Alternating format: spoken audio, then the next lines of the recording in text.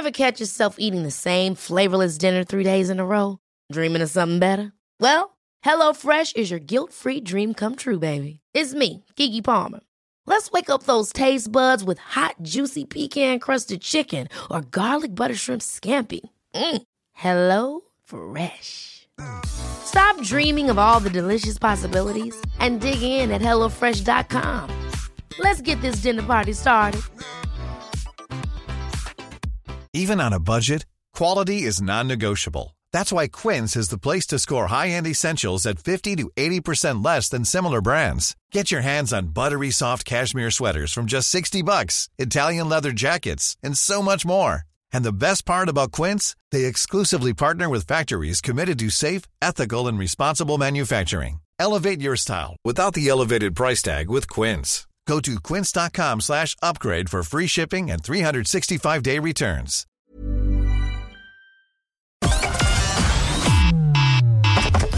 Connecting to the big show.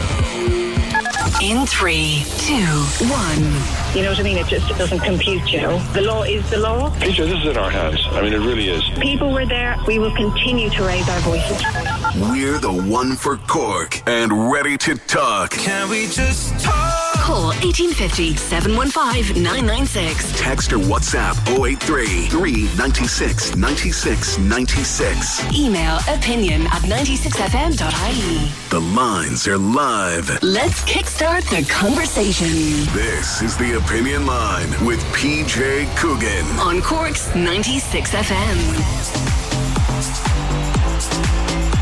Well, there you know, there's someone we first heard of on this show months ago, during the pandemic, and we talk about covering the pandemic and vaccines and, you know, the misinformation that's out there. One of the people we spoke to was Dr. Monica Perez.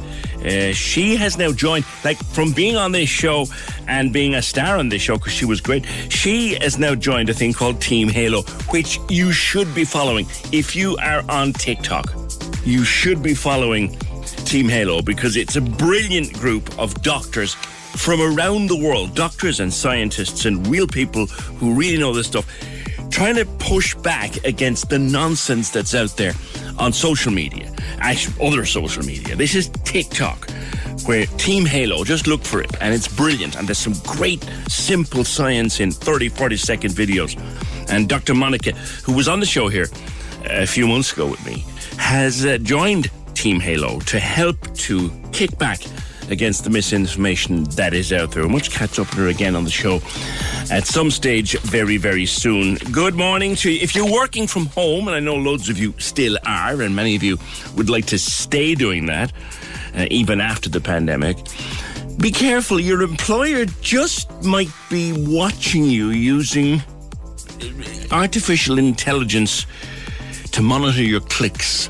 So maybe they know you're having a bit of an extra coffee, or maybe they know that you've got a mate around in the garden, of course, this week. Maybe they know. Are they entitled to know? What are your rights? We must check up on that. All that to come during the morning. Now, front page of many papers today is news on the vaccines, and it is, and I'm reading from Adam Higgins here, our good friend at the Irish Sun, who says Ireland will soon look at giving COVID vaccines to kids aged between 12 and 15. Now, the European Medicines Agency is talking about this at the moment.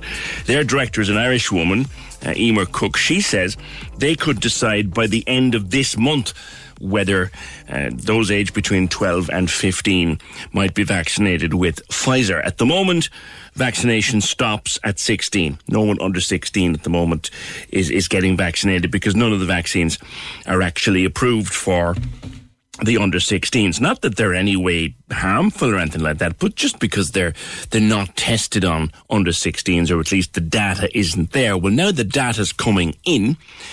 And in America, the regulators there have said, yeah, let's look at that. Let's start vaccinating people between 12 and 15. And now the European Medicines Agency is taking a look at it, and very likely to approve it. If not at the end of May, then early in June. There's a lot of data, a lot of work being done in Canada at the moment, and the European Medicines Agency are studying that data, and they're getting more and more every day, and they'll make a decision. So very, very likely that the European Medicines Agency will sanction the use of Pfizer for kids between 12 and 15. And then the Minister for Health and the National and NIAC and all the various committees will decide. You could have a situation whereby your youngsters between 12 and 15 would be getting vaccinated in school in September. If not before, they'll be getting vaccinated in school. And in September, the Children's Minister, Roderick O'Gorman, he has said that it's certainly something he'd like to do. Is it something that you'd be interested in? Would your 12 to 15 year olds, would they like a vaccine? Would you like them to have it? Would you feel okay about it? I mean, we know the rollout of the HPV vaccine in schools and how effective that's been. So maybe they would be getting a COVID jab in the autumn. Let us check in with Dr. John Sheehan. Dr. John, good morning again. Good morning, PJ.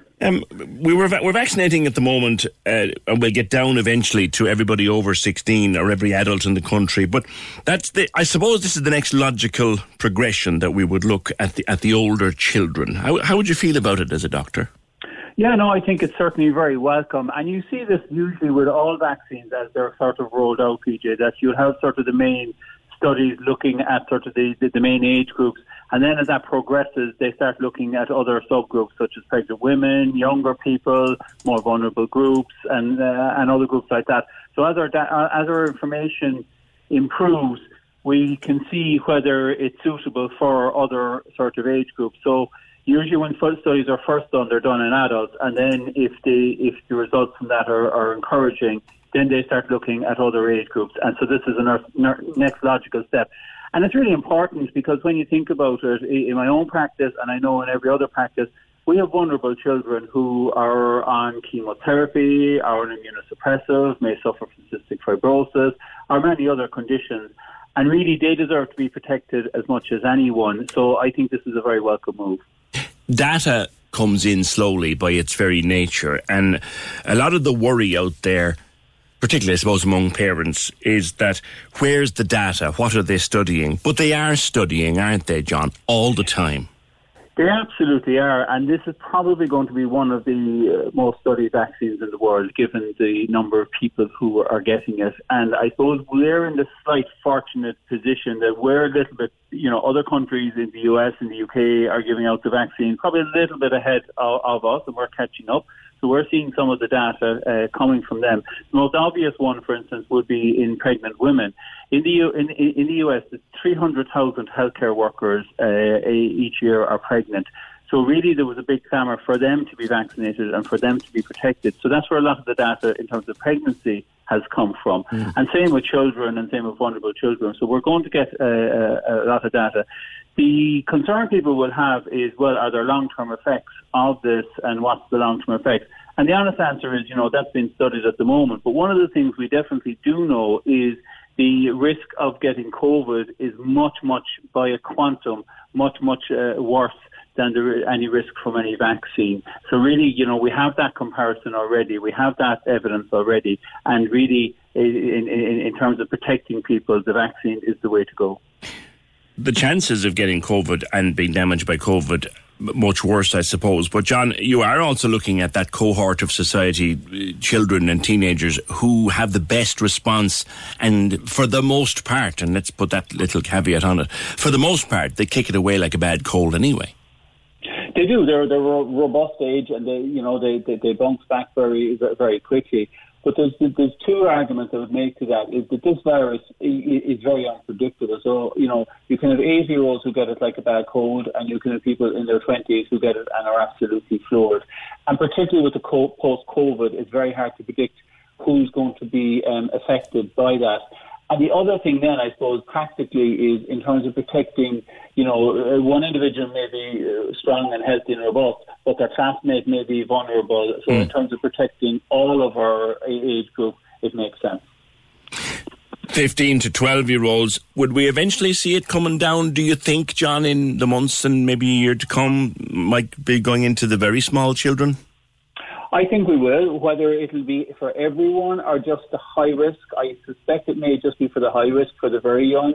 And I could see certainly the logic of that, because, I think that would take an awful lot of worry and, anxiety away from parents who may have someone who's suffering from sort of some vulnerable illness. So I could see it maybe at 12, maybe they might say, well, that's, our risk is really okay there. And then maybe just a high risk after that. But I think we'll get a lot more data over the next few months on that. What about parents, John? And look, there's an awful lot of stuff out there. If you search anywhere, you can find positive vaccine stuff and negative vaccine stuff. And I think it's very fair to say that parents will be concerned, some parents will be concerned about their 12-year-old or 13-year-old son or daughter having this strange substance injected into their arm. They will worry. Can you reassure them?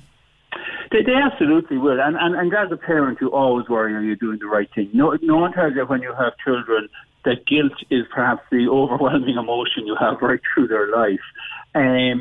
But at the end of the day, you have to look at the facts and look at the science that's coming out and from reputable sources. And if you look at, in terms of vaccination history and in terms of what it has prevented, really over the last 50, 100 years, vaccination has been the single biggest thing that has made a difference to childhood mortality and to protecting children. Whether it's polio, we had a big outbreak in the 50s here, whether it's things like measles, meningitis, all of those things. Vaccinations are the thing that has made the single biggest difference to the health of children. Yeah, it's hard though when it's your own child, isn't it, to make a decision, particularly when it's so new. It certainly is, and there's always that worry, and there's always that hesitancy. But all I could say to parents is, find out information, look at sort of sources you trust. You mentioned them earlier, the Halo.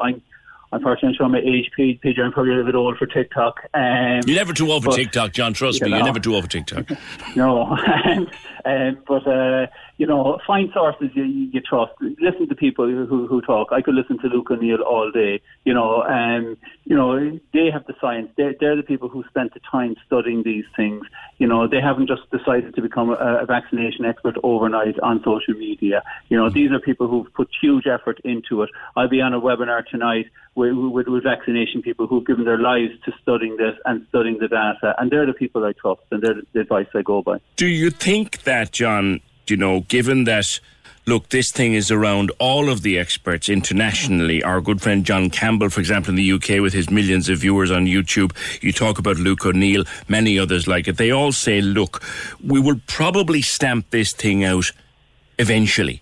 But there's a few years there before we do. We have to get down to the point where we'll have to be injecting, vaccinating all the children to protect the most vulnerable children in the class as well as everybody else up the line. We may well have to do that, yes, and we do that with many other things, such as measles is the classic example. Measles is probably one of the most infectious illnesses you can get. For every one person who gets it, about 15 to 17 people get infected by it.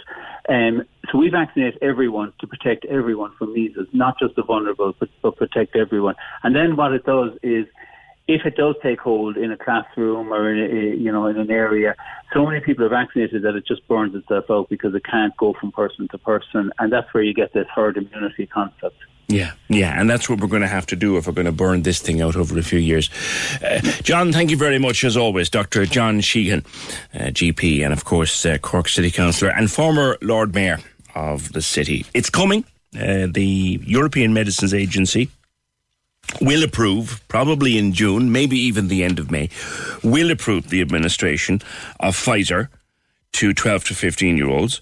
Minister for Health Stephen Donnelly says that when that information comes from EMA, obviously it'll go through the various channels here, it'll go through NIAC, it'll go through NEFIT. Look, we know them as well as we know the bin man at this stage, NIAC and NEFIT, and then a decision will be made. But I think you can pretty much take it that if it is a thing that the EMA approves it, which it will, then we will end up with vaccines for teenagers 12 to 15, and as Dr. Sheehan says, they're constantly working around the world for more data and more research. You will eventually end up with the 5, 6 and 7-year-olds also getting vaccinated against COVID as we try to stamp the bloody thing out once and for all. I want to know how you feel about that today.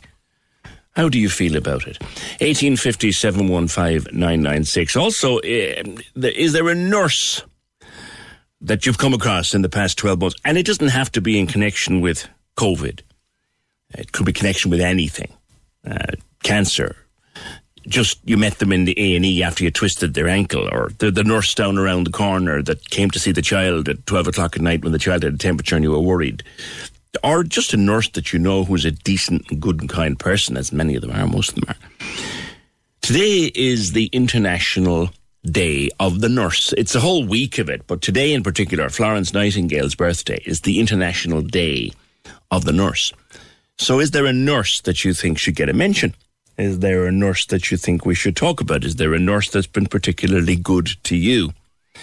Is there a nurse in your family who's gone above and beyond and you think we should mention? Happy to do that at 1850 715 996. I mentioned at the top of the programme that with so many people working from home now, is your employer watching you and maybe watching you a little bit too closely? That's next, 1850 715 996.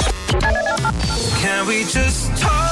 The Opinion Line on Cork's 96 FM. With Dairy Made Premium Spread, 100% natural and made in Cork using West Cork cream.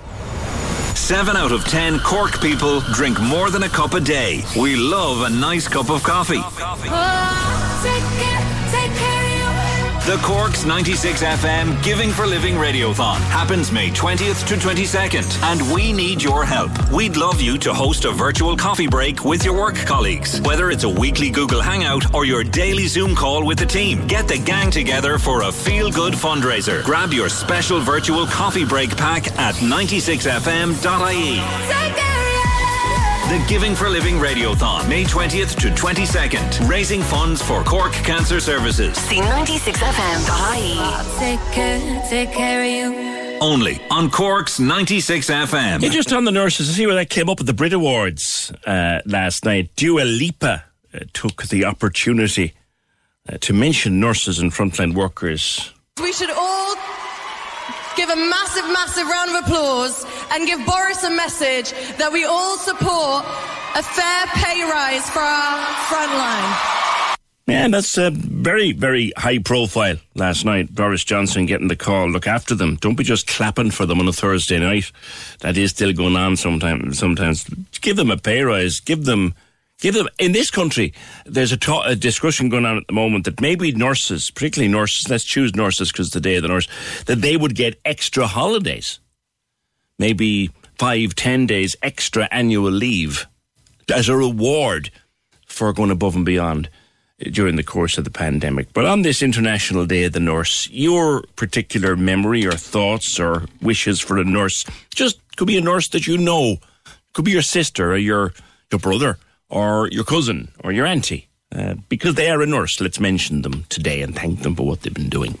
1850 715 996, or text or WhatsApp, and of course we love to get your voice notes, 083 396 96 96. Now, we've talked over the last, particularly weeks and months since the turn of the year, about the fact that when this is all over, some people have become so comfortable with the idea of working from home, either full or part-time, that they want to keep doing it.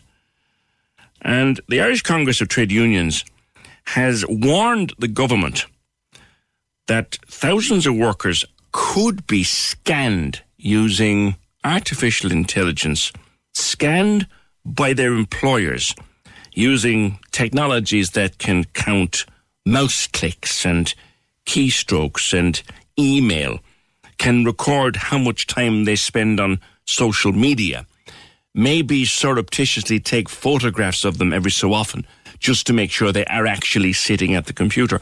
All of this can be done. All of this can be done by your employer if they want to monitor you while you're working at home.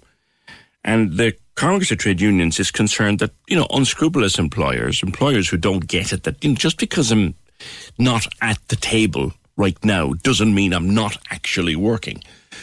And do we have rights in this area? Because we now do have rights to request remote working. That law has gone through recently, and we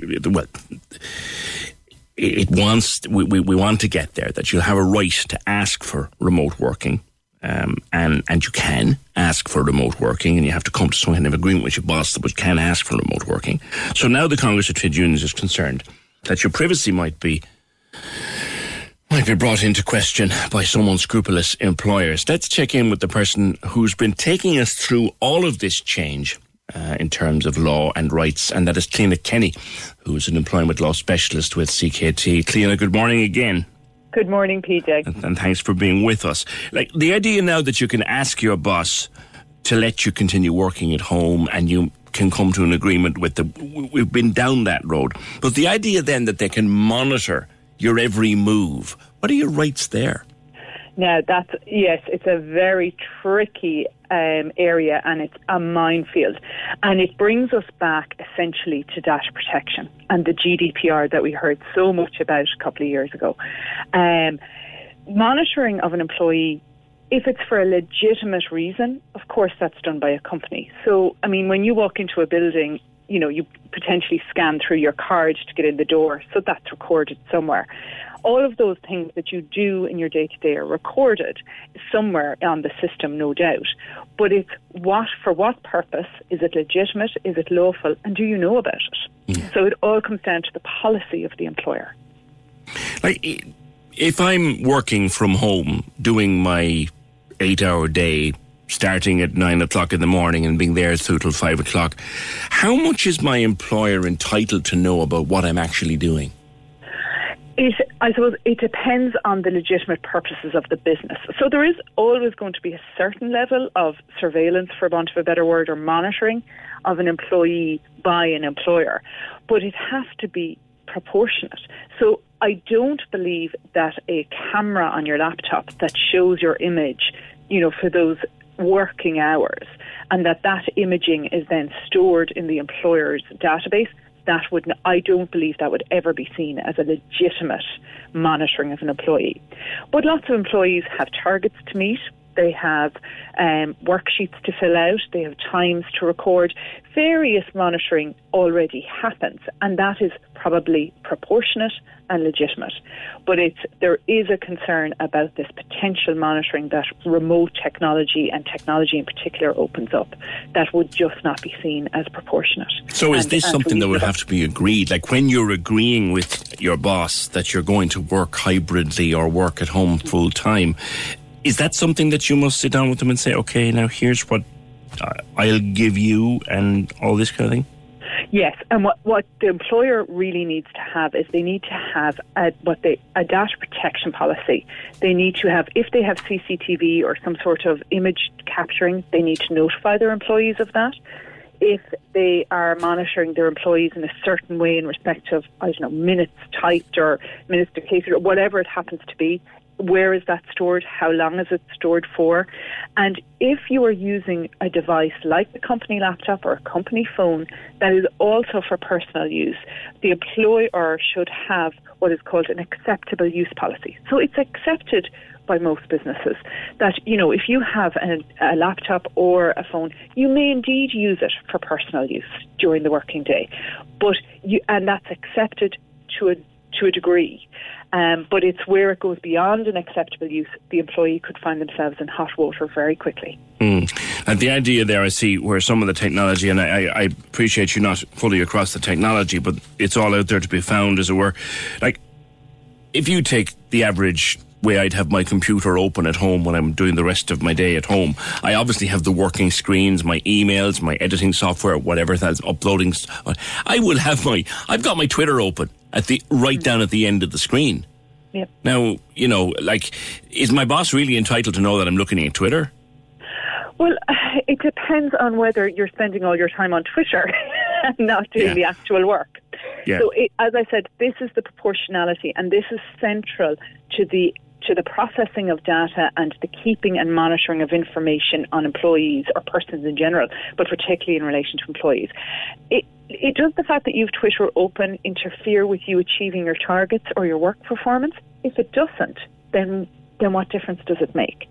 But if it is interfering with your performance, and say an employer notices that somebody's performance is dropping off, they're not reaching their targets, the rate of work has dropped, they may look into why that is, and part of that might be a review of what's going on the laptop or at home. And as I said, that is a legitimate purpose, provided it is done for a very specific purpose and the information is kept and used only for that purpose and is then destroyed or deleted or, got rid of. So employers are not entitled to just have enormous amounts of recordings of their employees and hold them for enormous length of time. That is not appropriate under the Data Protection Act and under the GDPR. And if that is happening, then that potentially is a matter for the Data Protection Commissioner. Yeah. Just something there that pick up on, if you've got a phone from work, should you be careful about the jokes that you share on it in the group WhatsApp, which is on that phone? Yes, very. I mean, in general advice, and we quite often there are certain very graphic jokes, shall we say, go around every group WhatsApp that I know, but you wouldn't do them on the work phone, or would you? Well, I think our WhatsApp groups might be a bit different today, but personal devices and devices that are kind of a hybrid model where they have some work stuff on it or work might pay for the phone, that technically is a work device. Yeah. Now, so again, it comes under the acceptable use policy, but say your WhatsApp group targets or sends offensive or explicit messages to another employee who then feels humiliated, bullied, whatever it is, and that employee then makes the complaint, then I think it would be legitimate for the employer to pull that out of your phone. Yeah. And this is where it all gets, where these lines are so blurred between home and work sometimes. Like, I'm thinking in terms of Woody. Remember. You'll come across Woody, I imagine, Fiona. We don't need to describe any further, but Woody's been flying around like snuff at a wake for the last year, and we've had some great laughs with Woody, but you wouldn't put Woody into a work group that might get spotted in. No, exactly. So people need to remember there's a difference to being at work and a difference to being at home. And your personal life and your professional life are separate, and you need to treat them as separate. And that includes treating the devices separate. Yeah. So people need to be extremely careful. And we regularly do talks on these things, and in relation to protecting data, protecting your employer's data when you're at home, but also protecting yourself from attacks, protecting yourself going forward so that you're not facing suddenly a disciplinary investigation by your employer in relation to what you thought was a joke, email or text or something that you pulled up. Now, there also is an element of your surveillance. If you're being surveilled, you should be notified by the company. So there should be a policy, and it should be very transparent that you are being monitored and how you're being monitored. But, word of warning, if there is a potential breach of the law and the employer is investigating a criminal act, the employer is then entitled to use covert surveillance. So if somebody is doing something that's unlawful, then the employer, it will be seen as absolutely legitimate for the employer to go into that laptop or go into that device and see exactly what's going on. Okay. So it all has to do with this idea of proportionality and what is actually a legitimate use of the information. Treat it with care. Just come back to something not necessarily related to today, but we've talked about it before, Cliona. Before I let you go, Tom is asking, the additional costs of working from home, like light, water, having a particular room prepared, using your phone line, wear and tear of the house, Wi-Fi. Are you entitled to any kind of an expense to cover that? No, this is an area where our revenue and our employment law really hasn't caught up with what's actually happening on the ground. So there is this potential idea that revenue will allow you an allowance, but your employer has to pay the allowance to you of it's approximately just over €3 a day for those types of things. But you would have to agree that with your employer, and your employer has to pay it, which in the middle of a COVID pandemic when business revenue may be down is a big ask. Apparently the government are determined at the moment to look at this and to look at tax treatment of working from home. It's part of their working remotely strategy. We'll see in October. There may be some tax relief brought in October when the budget is coming out. Like you're not covered by insurance at home. Work insurance doesn't cover you at home. No. Well, sorry, it does in that if you are working from home and say if you don't have a proper workspace and you then suffer a repetitive strain injury, that may indeed be a problem for the employer. So employers need to ensure through their policies or potential assessments that their employees have a proper space at work. If they need certain technology, the employer should be providing that, such as laptops, screens, whatever it happens to be, things like that. So there is a potential health and safety at work. You're at work, you're just at home, and the employer still has their same responsibility to you as the employee as they would if you were sitting at the desk at work. Okay, listen, always good to get your experience. Cliona Kenny, who's an employment law specialist with CKT Solicitors. It's a complex one. Thank you, Cliona. It's a complex one.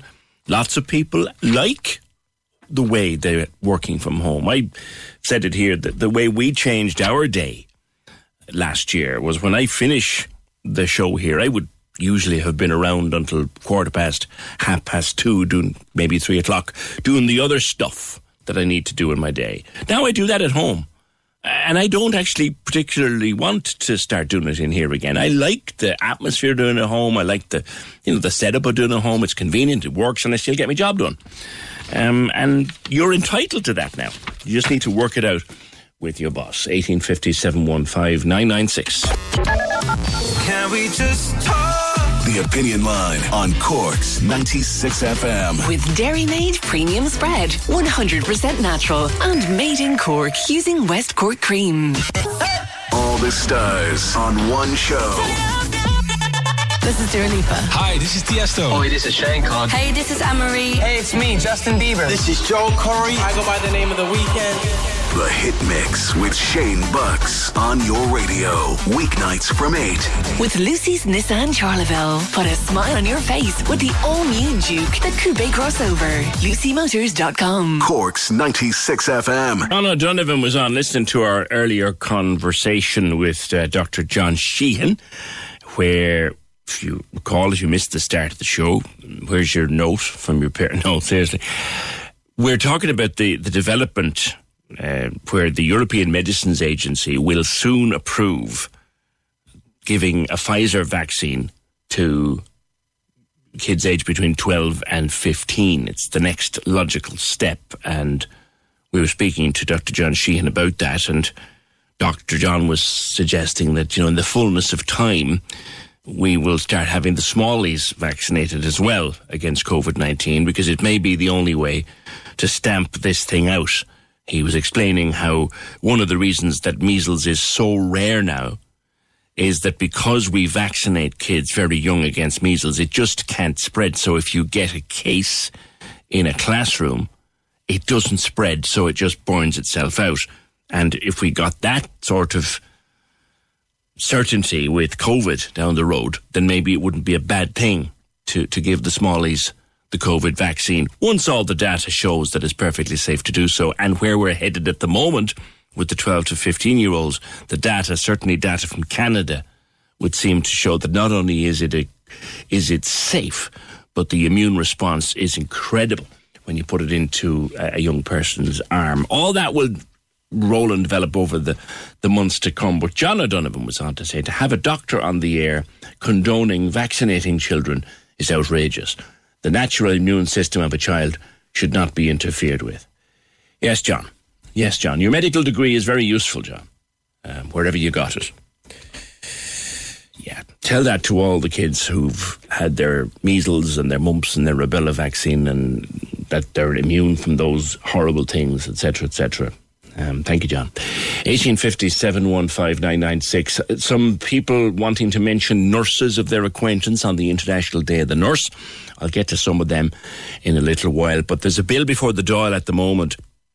It is going to have the name, if it should go through, it will always have the name the Debenhams Bill, although that's not the name of it, but it will be nicknamed the Debenhams Bill. Unfortunately, it can have no effect on the Debenhams workers, because you can't apply law that way. So even as he brings it before the House, I think Deputy Mick Barry knows that. But Mick, the significance of it is what? Good morning.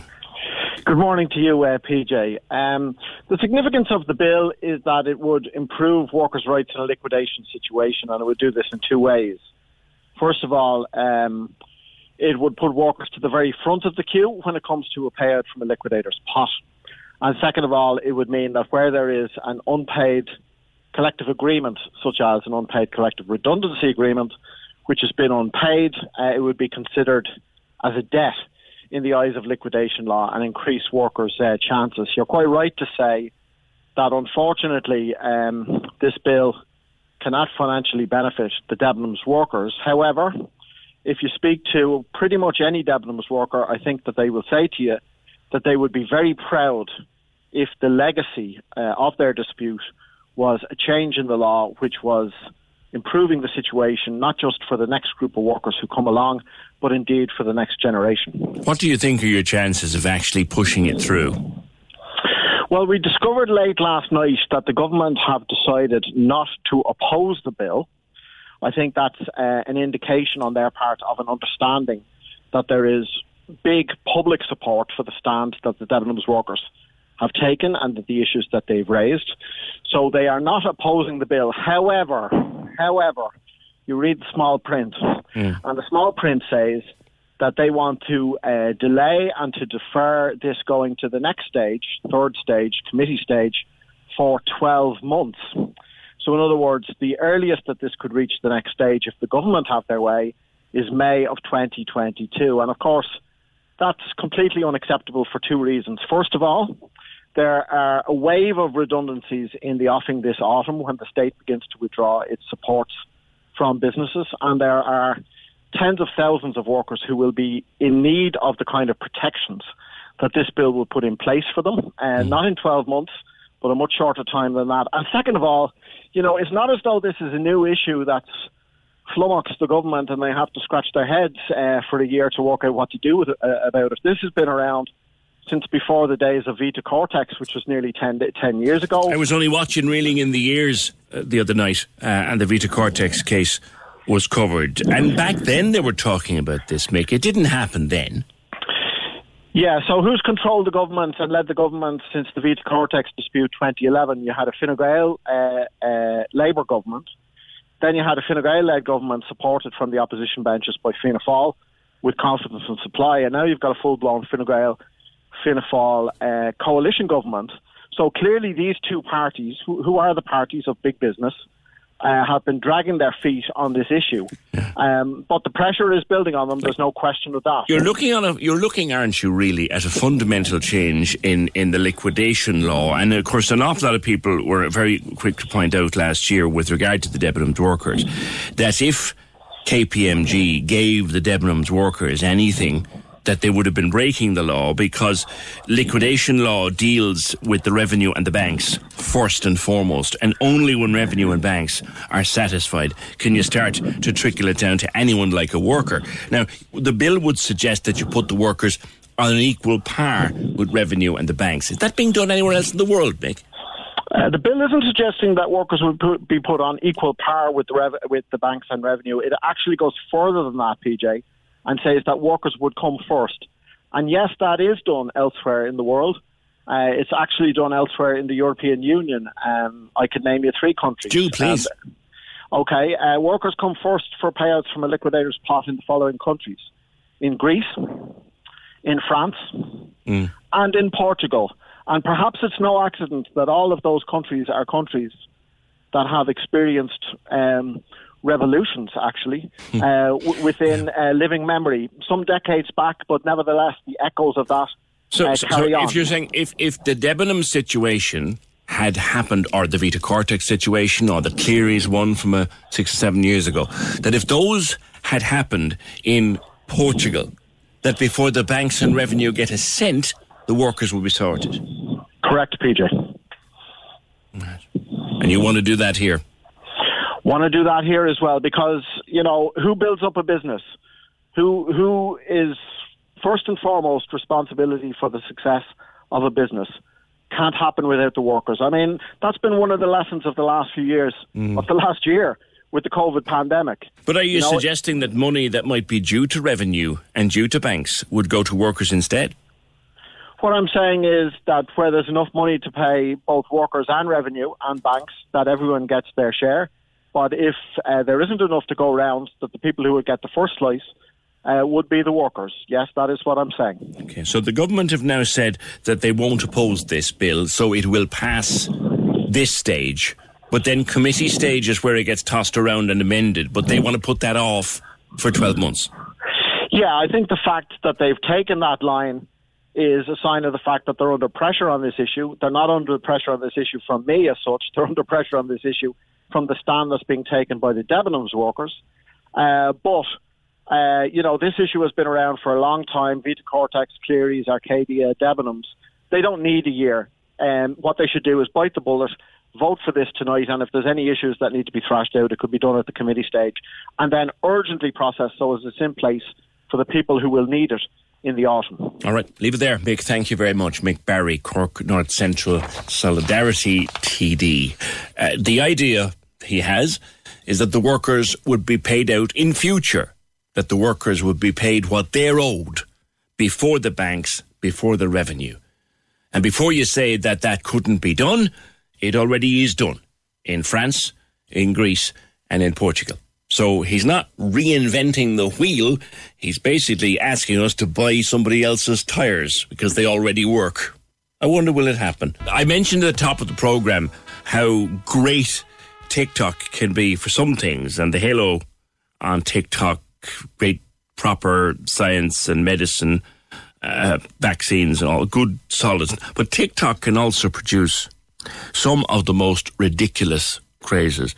And there is a craze in the last few days has made headline news, and it is this craze for buying and selling ducklings through TikTok. Like, what on earth is going on? These helpless little ducklings being sold for £5.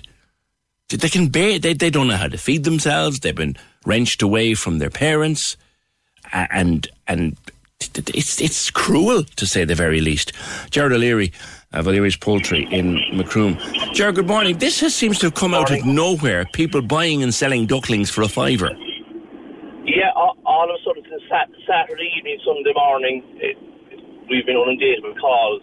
Like, there's always been demand for ducklings, but not to this level, and moreover with teenage girls. And what's the craze about? What's it all about, do you know? Well, we presume it's to do with this TikTok video, and there's people getting ducklings and they want to have them as indoor pets, or they're going and traveling around in cars, putting pictures up of them, and I don't know, it's a trend at the moment, but it's what's happening afterwards, what to do with them afterwards. Because most of the people that seem to be ringing are from inner cities, and they might have a place to provide for them, but they might not.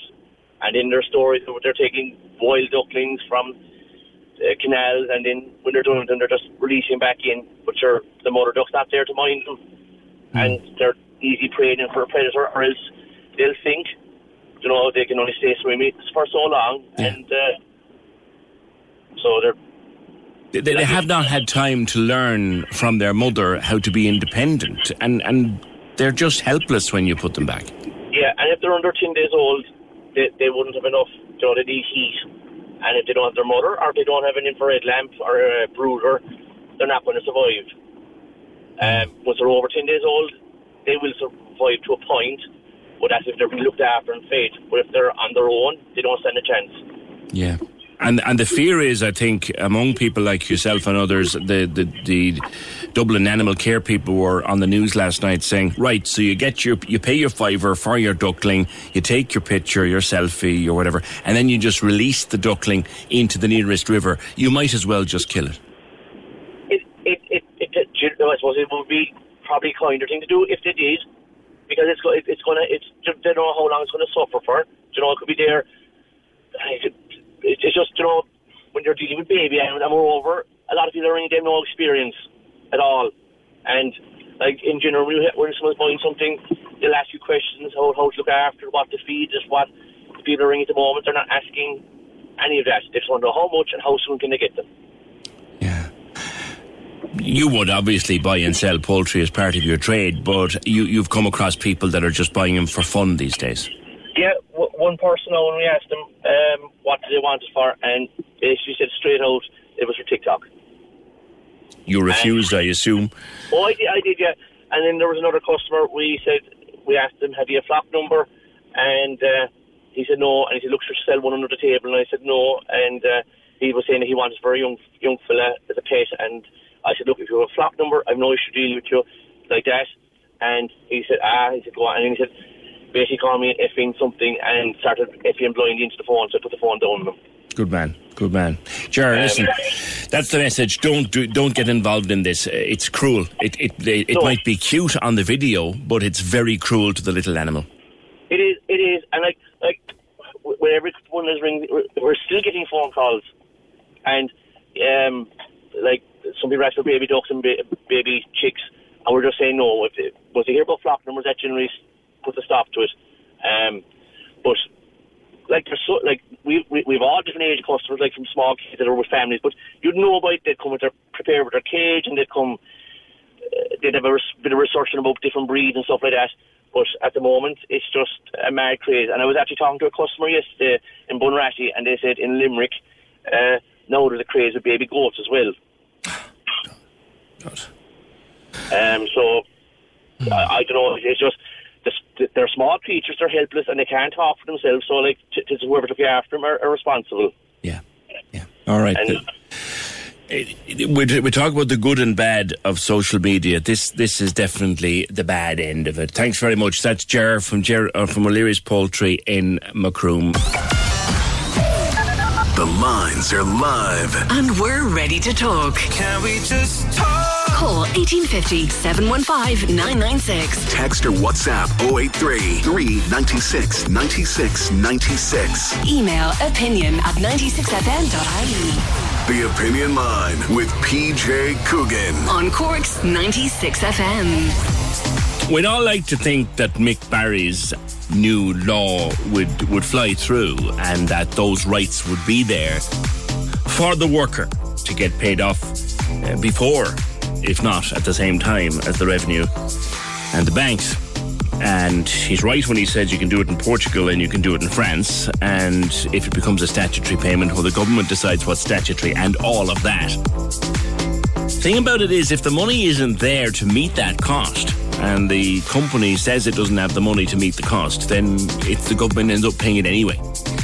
So he's effectively asking for government money, taxpayers' money, to be used when the employer doesn't have the money to pay.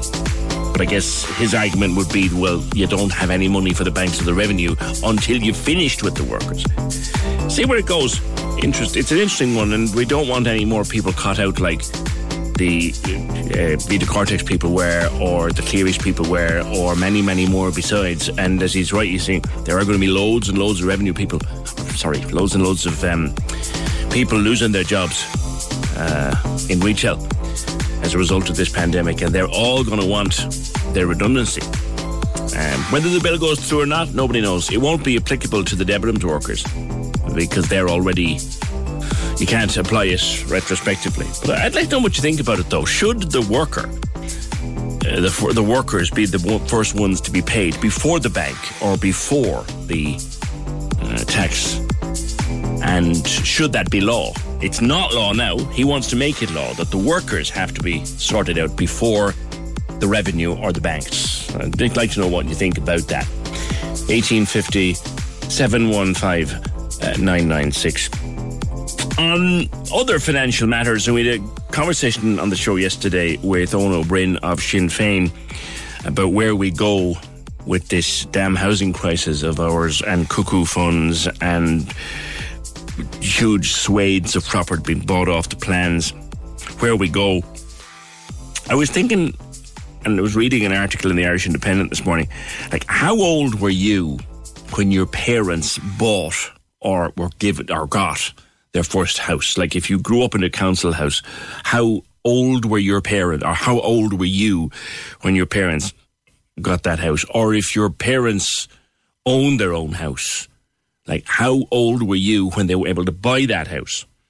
Because the chances that you can buy your own house at the age that your parents bought their first house, pretty small these days. Like I'm trying to think now, looking back, what age was I? I was about, I think I was 28 or 29 when we signed the papers on my first house, our first house.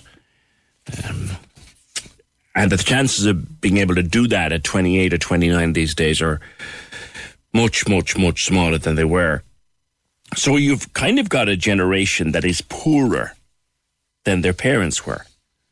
The chances of anyone under 30s buying a home has gone way, way down. And rental costs have doubled. And I would just hate to be in that space at the moment. Watching, as I said yesterday, Claire Bourne the other night, and people with good jobs and good salaries, stuck, unable to afford a house, unable to raise money for a mortgage, unable to afford the rent that they're being asked to pay, and the rent they're being asked to pay is so damn high they can't afford to save for the mortgage they can't get. It's all a mess. Charlie Weston's writing about it in the Irish Independent. He's their personal finance editor. Charlie, good morning. Good morning, PJ. We're at a point now where you're just at the point of throwing your hands up in the air and going, God, I would absolutely hate to be 29 again. Yeah, it's certainly, you're one of the lucky ones if you're like myself and bought a few years ago. I was a bit later new buying. I was in my 30s, but yeah, God help anybody trying to buy today, because the housing supply and affordability crisis has just deepened. I mean, there was figures yesterday on rents, and they continue to go surging upwards, and they've doubled in the last decade. We're expecting in the next hour figures out from the Central Statistics Office on property prices for March. You know, the likelihood is they'll have gone up again, so it makes it very, very difficult. You know, you really have to ask yourself, why did rents double over the last 10 years? You know, we've gone from average rents of about €740 across the country to a situation now where it's €1,400. It's nearly 1,500, and it's higher in cities. You know, it's higher in Cork City, it's higher in Dublin City. You know, that's a doubling of rents. That's extraordinary, and to have to fund those kind of rents means you have to earn a hell of a lot of money, because you know, it's recommended you shouldn't be spending more than a third of your income, your net income, on rents or your accommodation costs, your rent or your mortgage. And the irony of it is, in most places, apart from very select parts of Dublin, like Dublin 6 and Dublin 4, it's actually cheaper to service a mortgage if you can find a property, if you can get approved for a mortgage. It's cheaper to service a mortgage now than it is to rent. There's a chronic shortage of places to rent, particularly outside Dublin, because so many people moved back during the lockdown to out of the cities, out of the Cork City, out of Dublin City, and we've seen you know, rental costs went up by 7% in the first 3 months of this year outside of Dublin. So, and you know, a really deepening crisis there. You're right, PJ. It is a nightmare for younger people trying to buy their own home. Looking back, and yesterday when I was talking to Owen O'Brien, we were recalling that back in a much darker time in our history financially, we were broke as a nation in the 50s and 60s. But Sean Lamass, and before him Eamon de Valera, built tens of thousands of houses. Whole communities in this city of ours here were built as public housing on borrowed money. And is that where we could go? Should we go back there? We have already got a massive national debt. Should we really be countenancing borrowing more money to build?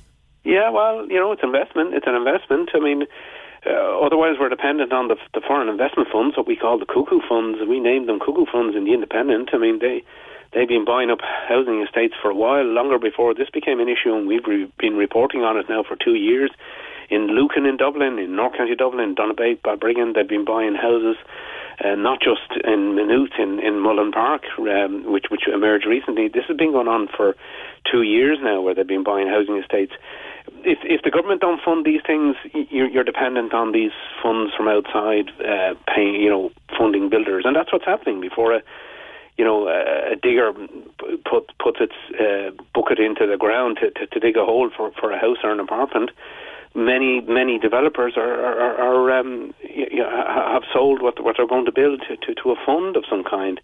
And, if that's what we want, fine. If we want institutional investors controlling the market. But if they, we don't want to be a nation of renters. I think Irish people want to be homeowners. If you can't be a homeowner, you're renting. And if you're renting, you're at the mercy of a market where rents are going through the roof. And, there is rent cap. There's an effective rent cap there, 4%, but they're managing to find ways around that. In many of the more plush apartments, there's huge vacancy rates because they don't want to have to cut the rents because they won't be able to go back up again. So they're leaving them vacant rather than renting them out. So we have a real crisis. Yes, of course we should be building houses. Of course we should have our own, housing stock, and local authorities shouldn't be buying from developers funded by cuckoo funds. We have a mess on our hands, and it's going to take a while to unravel it. And this government is slowly realising that people are not going to forgive it unless it does something about this. And it's going to take ages to do something because you can't build houses quickly, unfortunately. And that's the worst part of it. And of course, with the price of houses also going up and the rents skyrocketing and so many people caught in that trap now where they're trying to save for their deposit and literally eating noodles to get that money away, then the price goes up again, which means the deposit goes up again. It's an awful never-ending loop. And what also people who lived through 2007 and 2008, mercifully, I recovered. I came through it unscathed. I had my house bought. It got hard for a while, but we managed.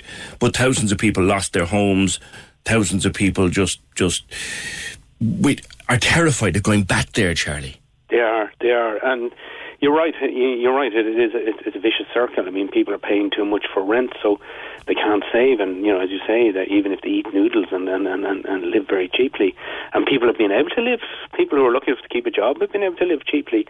But paying a rent in Cork City of 1,483, that's nearly €1,500. That's up 6% in the last year. If you're paying that kind of rent, unless you're in a massive job with a massive salary, how are you going to afford to pay anything else? But it's even worse outside of Cork City. In Cork County, rents, according to the daft.ie rental report, outside of Cork City, rents are up 8.7% in the last year. That's nearly 9% in a year. That is unsustainable. Nobody's wages are going up at that rate. Most people, younger people in particular, are suffering from stagnant wages if they've maintained a job at all, because an awful lot of young people are in the kind of jobs that were shut down for months and months and months, almost a year. They're in hospitality. They're in the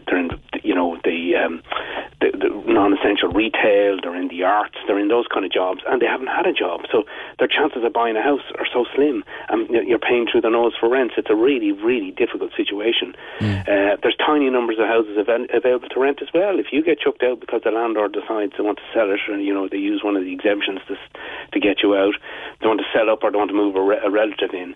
How many houses are available to rent? Just 2,500 in Dublin, 1,100 in the rest of the country. Tiny numbers of houses. In cities like Cork, Galway, Limerick, Waterford, there's only 300 houses to rent. So, this is really a mess. It's an unbelievable mess that's blown up in our faces. It's been allowed to fester for too long, and now we have a chronic problem, I'm afraid. One thing that happens at a time like this, Charlie, when you have, like you said, a chronic problem, is every kind of political populism takes up the newspapers and the airwaves, and people who probably will never be in a position to have to do it will tell you they'll solve it for you if you vote for them. Yep. So take the politics and the populism away from it. Is there something solid that you, as a personal finance editor and financial analyst, is there something solid that we could actually do that might help? Well, I think, what we could do is there is a ready-to-go solution in terms of there's a lot of planning permissions there. We constantly hear a whinge about the planning system and how slow it is. According to Orla Hegarty, she's a lecturer in architecture in UCD, there is 40,000 planning permissions. There's enough planning permissions out there for 40,000 planning permissions. So what's holding them back? Probably the costs and the infrastructure, the connections, like the water connections, the roads, that kind of thing. So that needs to be funded. But also, why are they holding back? Because they're quite happy to see prices rise. We could do more as well. The state could take maybe less out of the cost of a new home. A new home, there's something like, there's VAT, there's levies, there's water levies, there's all sorts of taxes imposed on first-time buyers. Now, they don't have to pay property tax, but if you're buying a new home, there's any number of different charges that the state take out of it in taxes and levies. So maybe we could lower those, but the worry is that the developers are just pocketed it as extra profit. The other thing is we keep introducing measures that are making it easier to afford the houses, and instead of making houses more affordable. So you give more money to buyers, and all that's doing is pushing up prices. I mean, that's why there's such criticism of the government's affordable housing scheme. Because if the buyer if the seller knows you can get another 80 or 90 grand, then the price of the house goes up by another 80 or 90 grand. Exactly. And instead of helping, to make it more, to cut the cost of supplying the property, giving people more money to chase up the price. You're right, exactly. So, and I was looking at a report the other night in the news as well, where the cost of materials, the cost of steel, is gone up by a third. The cost of bricks and mortar alone has gone up by a huge amount during the pandemic. You're right, PJ. Yeah, exactly. Wood in particular, in this country in particular, because there's a real issue around issuing licences to fell wood. So, yeah, and the pandemic has exacerbated that problem, the costs going up. So, yeah, you have a horrible, what they call a perfect storm. It's an awful phrase, but yeah, you have a chronic shortage of building. You have builders who weren't able to build for months, and you've raw material prices going up. So it's going to take a while to sort this one out. And nobody who tells you they have an easy solution that'll do this quickly is telling the truth either. It will take a while to get over this. But we really, really need to tackle it. At least there's a renewed focus on it, and the energy of the government now is being put into doing something about this. But we need the same focus on it that we had during the pandemic, where every government department, every minister was focused on the one thing, that was the pandemic. As the pandemic eases, and we're not out of the woods yet, obviously, but as that eases, the focus now needs to be the same on housing. Housing needs to be the first, second and third thing that they look at in government. Charlie, those of us who came through 2008, 2009, 2010 relatively unscathed and consider ourselves blessed for that, are now worried about our kids. Are we headed into another 2008, 2009 crash if things keep going the way they are? I don't know, will they crash? I think the demand is there. I mean, unless and there's a lot of people with pandemic savings, so there's pent-up demand, and they have the money to. This is what's partly pushing up prices. It's a combination of a chronic shortage, so that's a classic supply issue, and then pent-up demand, demand there from people who've been lucky enough to save a few bob during the pandemic, because they weren't going out, weren't going on holidays, they weren't socialising. So, I mean, I don't see it crashing. People worry about that a lot. I mean, I'm not sure that it will crash unless there's another dramatic, shock for the economy, but certainly it's only gone one way. House prices are going to keep rising. That's the unfortunate thing here. I just don't see it changing. Hopefully we won't get a crash. Okay, all right. Leave it there for today. Thank you as always, Charlie Weston, a personal finance editor with Independent. It's bleak. It's absolutely bleak. I would hate to be a person in my late 20s or early 30s now trying to get my keys into the door of my home. I really would. 1850 715 996. We are asking for people to tell us about nurses that mean a lot to them, because today is the International Day of the Nurse. Emma says, my brother's a psychiatric nurse. Shout out to all the psychiatric nurses. The hardest job you can imagine, looking after the most vulnerable, most forgotten and most ignored members of our society, giving support to the families that have been lost without them. Big thank you to all the nurses in the Mercy, says Frances. They're also very good. Neve McCarthy, the MS nurse in the Mercy, is excellent, goes above and beyond the call of duty, especially now as the CHH won't support neurology in the Mercy and can't take MS patients and won't cover our medications. There's a lot more going on there. But thanks anyway to Neve McCarthy for the wonderful service. Dee has sent us a voice message. Here we go. Morning, PJ and your team. Just listening to John's comment a while ago totally irritated me.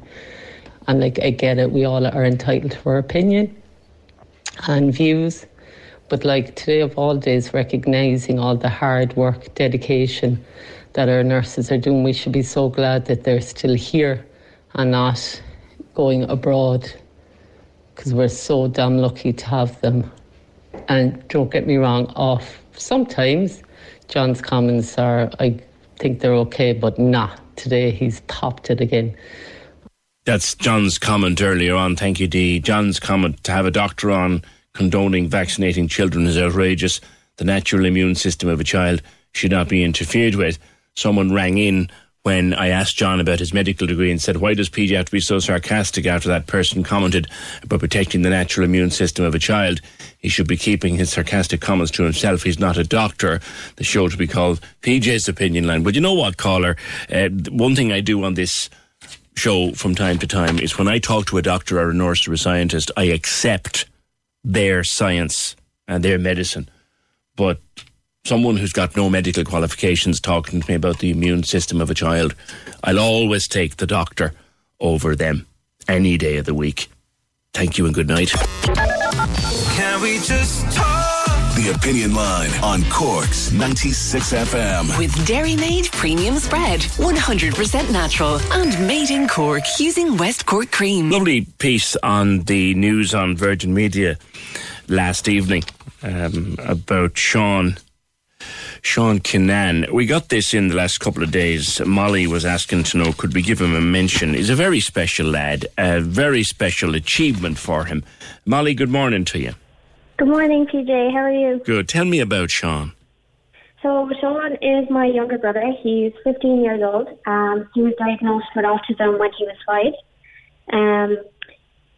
He recently came out of school due to his mental health and stuff. He was finding it very difficult. So he's now doing home tuition. And with his home tutor, they were working on kind of life skills and things like that, doing cooking and baking. And he just took such a shine to baking. He found out that it's something that he really loves doing and he wanted to pursue it. Right. And it became far more than just a hobby, didn't it? Yeah, it did. He came to us and he said, this is something that I really enjoy doing and I think this is something that I'd be really good at and I'd like to, do this as a job. So yeah, he came up with the name himself and he went and designed the logo and everything, and he's absolutely delighted with himself now. He really is. Yeah, his logo is brilliant actually, and it's just the autistic baker. Yes, it's funny because he never used to refer to himself as autistic. He'd always say, I have autism or I am a person with autism. So when he came to us and said, I want to call it the autistic baker, we were shocked because it's not a word he uses. Yeah. And when we asked him why he wanted to use it, he said it was because, first of all, he thought it was hilarious. He thought it was a great play on words. He loved it. And then he said it's great for other people, other kids like me, to see that, it's not, a disability isn't a hindrance and that it can be something. Here's a cool fact. A crocodile can't stick out its tongue. Another cool fact, you can get short-term health insurance for a month or just under a year in some states. United Healthcare short-term insurance plans are designed for people who are between jobs, coming off their parents' plan, or turning a side hustle into a full-time gig. Underwritten by Golden Rule Insurance Company, they offer flexible, budget-friendly coverage with access to a nationwide network of doctors and hospitals. Get more cool facts about United Healthcare short-term plans at uh1.com. Hold up. What was that? Boring. No flavor. That was as bad as those leftovers you ate all week. Keke Palmer here, and it's time to say hello to something fresh and guilt-free. Hello Fresh. Jazz up dinner with pecan-crusted chicken or garlic butter shrimp scampi. Now that's music to my mouth. Hello Fresh. Let's get this dinner party started. Discover all the delicious possibilities at HelloFresh.com. It's that time of the year. Your vacation is coming up. You can already hear the beach waves, feel the warm breeze, relax, and think about work. You really, really want it all to work out while you're away. Monday.com gives you and the team that peace of mind. When all work is on one platform and everyone's in sync, things just flow. Wherever you are, tap the banner to go to Monday.com.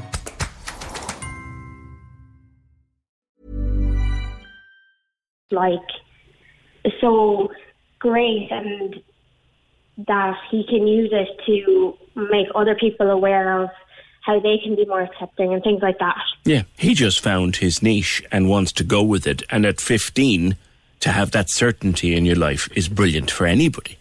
Yeah, we were shocked. We were really blown away by him the last few days. We really are. What's the take-up been like? I mean, he's out there now with his logo. What's the take-up of his work been like? It's been amazing. There's people from all over the country sharing it. We're getting thousands of comments and shares and likes, and they've all been so positive and so supportive. Everyone is just in awe of him, and we're so proud. We never in a million years would we have thought that he would have been capable of, doing something like this. If you'd have said to us as a family 10 years ago that he would have went and came up with all this himself and found something that he's so passionate about, we wouldn't have believed it at all. So we're just in awe of him. And isn't it funny that he was so uncomfortable and unhappy at school, and then when he comes out of school, and that happens, he came out of school and then just discovered his passion, and here you are now he's on the verge of actually having his own business. Yeah, and it started off as something so small for him. It was just, he just wanted to bake breads and to have people buy them and stuff, and now it's blown us away, but he really is. He's very happy. He's very happy. And he's got a brand at 15. Yes, which is so important for any business or any, company or whatever. Yeah. It's so important to have that brand, and a brand that people love and that people identify with as well. Yeah. Well, you know what? I wish him nothing but the best. I'm so thrilled for him, and I know he'd be a bit nervous to speak on radio, which is why you're here, Molly, and I fully understand that. He wasn't meant to actually speak on the TV yesterday either. He just kind of said, "Oh yeah, I'll do it." That can happen, can't it? Yeah. If you asked him to talk to me now, he probably wouldn't be able to. But Paul was there with the mic, and said, I'll go for it. And you just can't. You just don't know, do you? Was that you shedding a tear in the background? It was, yeah. I was bawling. I was so just proud, and the way he spoke, and nobody had practiced or anything with him. He came up with it on the spot. So I was in bits. I really was. I'm just looking at his logo and his pictures here. I am craving a sharp knife and some butter for that bread. It looks gorgeous. Listen, best of luck to him and everybody else connected with it. And here's hoping that we'll be talking about this guy for a long time to come. It's Sean Kinnan is his name, the autistic baker. His use of the word, and I'm glad that Molly addressed that, because just as a complete aside here, I've often asked the question, and we've discussed it on the programme because we talk about autism so much. Is a person autistic, or do they have autism, or are they a person with It's up to them. It's up to them, and Sean decided to call himself the autistic baker. Good on him. 1850 715 996. Just on the Debenhams bill, Whiteclef Gym. I like the name. How could the government force a private company from a different country that has left Ireland to give these people more money? Well, they can't, Jim.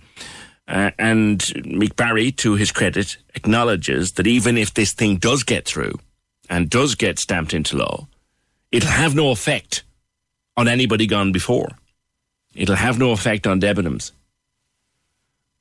It's just that for the future, the bill envisages that the worker would be prioritised when a business goes to the wall and goes into the liquidation process and has to deal with revenue and has to deal with banks and has to deal with creditors, that the worker would be prioritised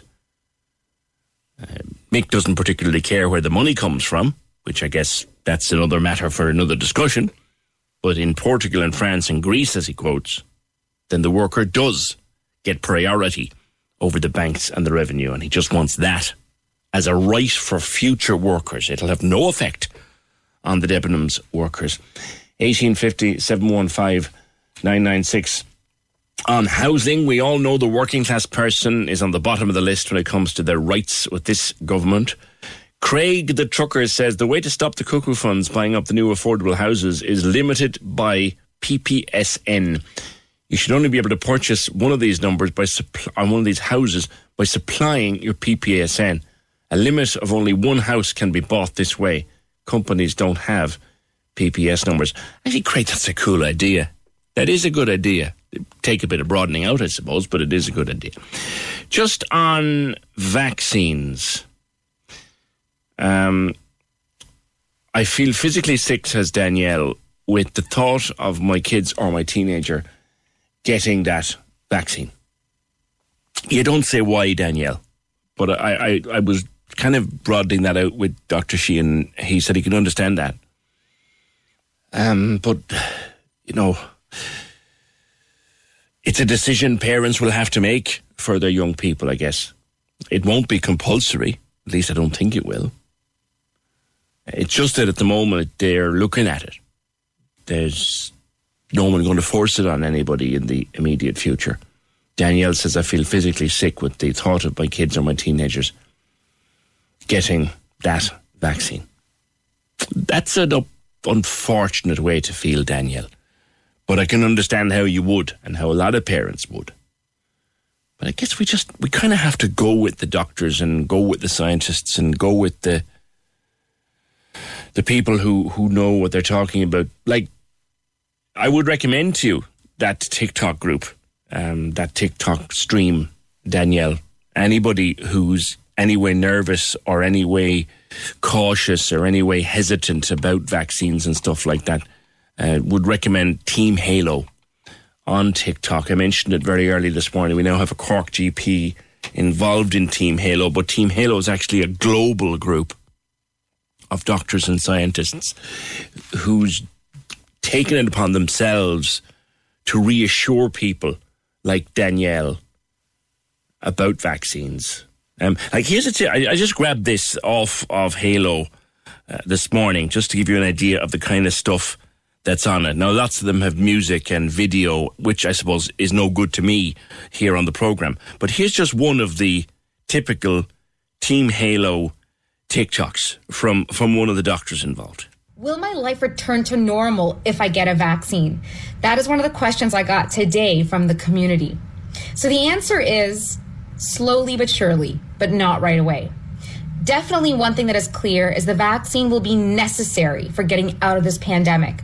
Without a vaccine, there is no way to completely control the spread of this virus. We've seen that from countries in Asia that have completely brought down infections, and then we see resurgences happening every once in a while in the absence of immunity against this virus.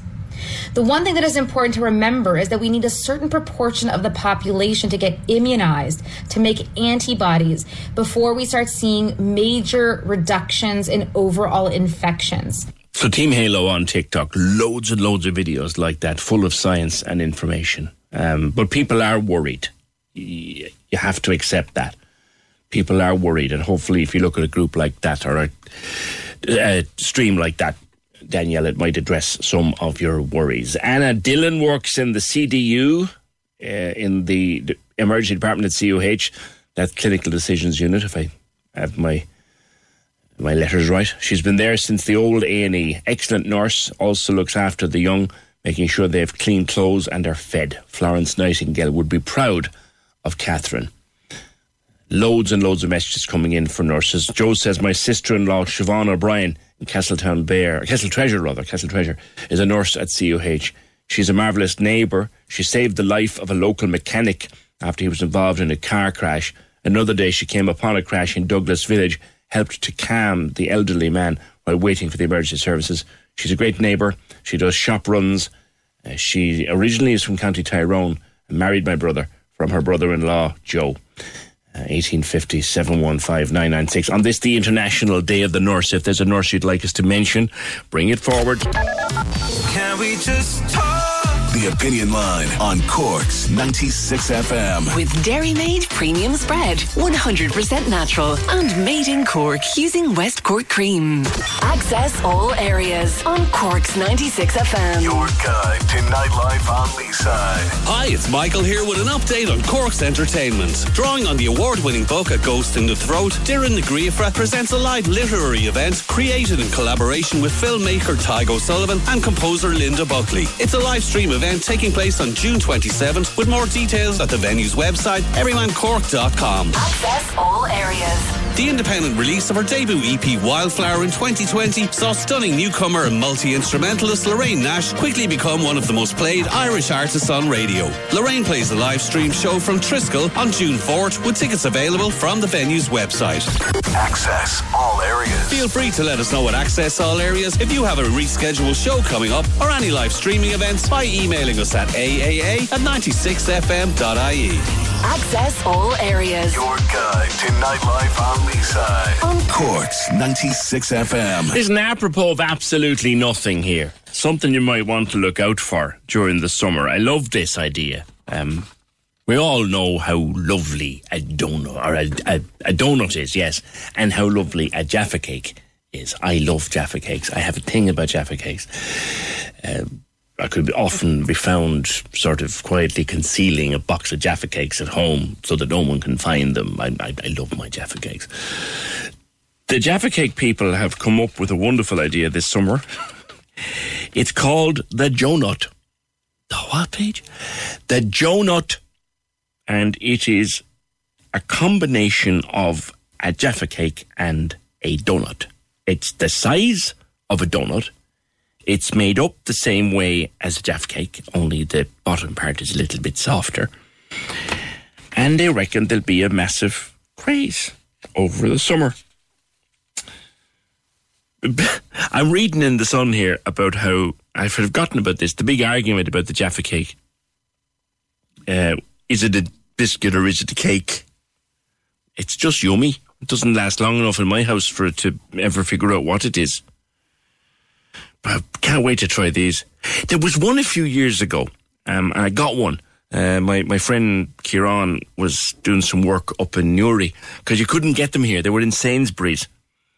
I don't think they ever came here, but they launched a giant one, a giant Jaffa cake. And I remember seeing it on an ad in the UK, and they were in Sainsbury's, and I couldn't get one here. And my buddy Kieran was doing some business up and down to the north, and he got me one in Sainsbury's. And honest to God, it was the most like imagine a Jaffa cake like 6 inches wide. That's what this was like. It was just pure and absolute indulgence. So now they've got one that they're bringing out for the summer, the Jonut. It'll be a ring donut with the lovely dark chocolate on top, the lovely orange filling in the sponge, and the sponge will be a little bit softer than it is on the regular bicky. I haven't seen them around Cork yet. If you should happen to see a packet of them, let me know, and I'll be out there to buy one. Came across a new term in the last while, just reading around as you do. We know about emotional maturity and how we all have to try to, develop our emotional maturity. We know what emotional control is, and how we try to control our emotions rather than have them controlling us. But I've never heard the term emotional agility, but is the new thing. What is emotional agility, and how do we go about developing it? Patricia Tiernan is a career and personal coach. Patricia, good morning. Good morning, PJ. How are you? Good. It's a new term on me. What does it mean? So emotional agility is really a skill that we can develop that supports us to deal with challenging emotions and stories that are going on internally. So it supports us to live a life that's more in alignment with our values. Like emotional maturity suggests that, you control your emotions in a way that doesn't let them control your response too much. But is it a similar thing, emotional agility? It's similar in the sense that rather than becoming your thought and getting entangled in it, that you're able in the moment to step back from it, observe it, and to really recognise what it's telling us. So emotional agility is really the acknowledgement that we all experience uncomfortable emotions. And I think really in the world that we live in today, where we're encouraged to be, very happy and positive, there's a kind of added layer that when we feel emotions that we don't want to be experiencing, such as anger or sadness, guilt, shame, any of those kind of emotions, there's an extra layer that we can actually feel that we're wrong for feeling those things, and we can either suppress them in a sense of trying to do things to distract us away from those thoughts, like over shopping, over eating, over drinking, any of those things, or the opposite as well is that we can ruminate and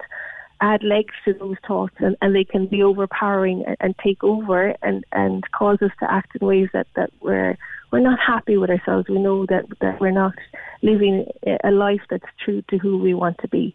Like if you have a meeting, say, with your boss at 9:15 in the morning, and it mightn't go so well, and tempers flare, and you leave that office in a bit cross, shall we say. It's going to be fine, but you're just a bit cross. Is the emotional agility then the ability on your way up the stairs to do your own job? Well, that's that now. That's over. That's done with. Let's get on with the rest of the day. Is that emotional agility? I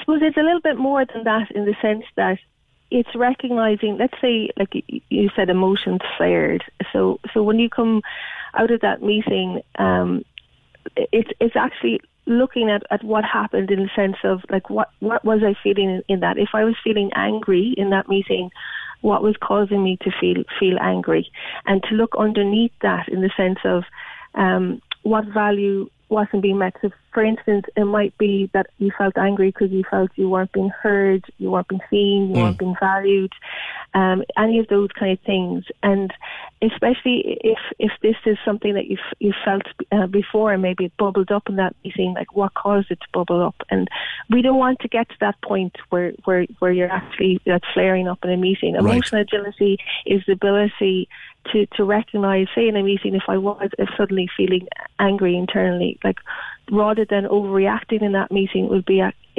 supporting myself to what's going on. Gotcha. And more importantly, in this moment, how do I want to be perceived, and what's most important here? Right. And to take that step back and act in alignment with how you want to be, and most certainly afterwards looking at in the sense of that anger, where was it stemming from, and if I want a better relationship with my manager, what would that look like, and what's in my control that I would be able to do to support that to happen. And that might be a direct conversation in regards to what you're picking up, but certainly it's about taking positive actions around what it is that you're looking for. And in our private lives, in our personal lives, how is emotional agility a skill that we should nurture?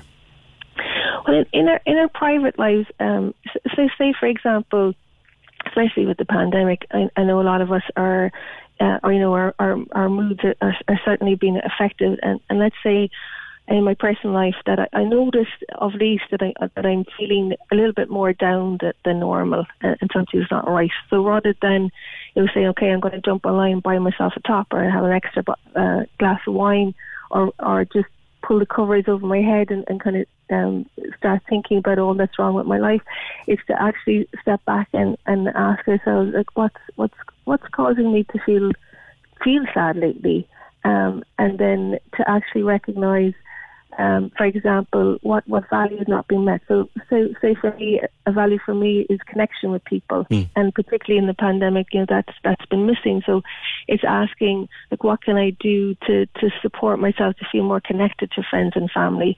And part of emotional agility is to having the courage to step outside of our comfort zone. So it's recognising that that often to get the thing that we want, we'll have to do something that might be uncomfortable. Yeah.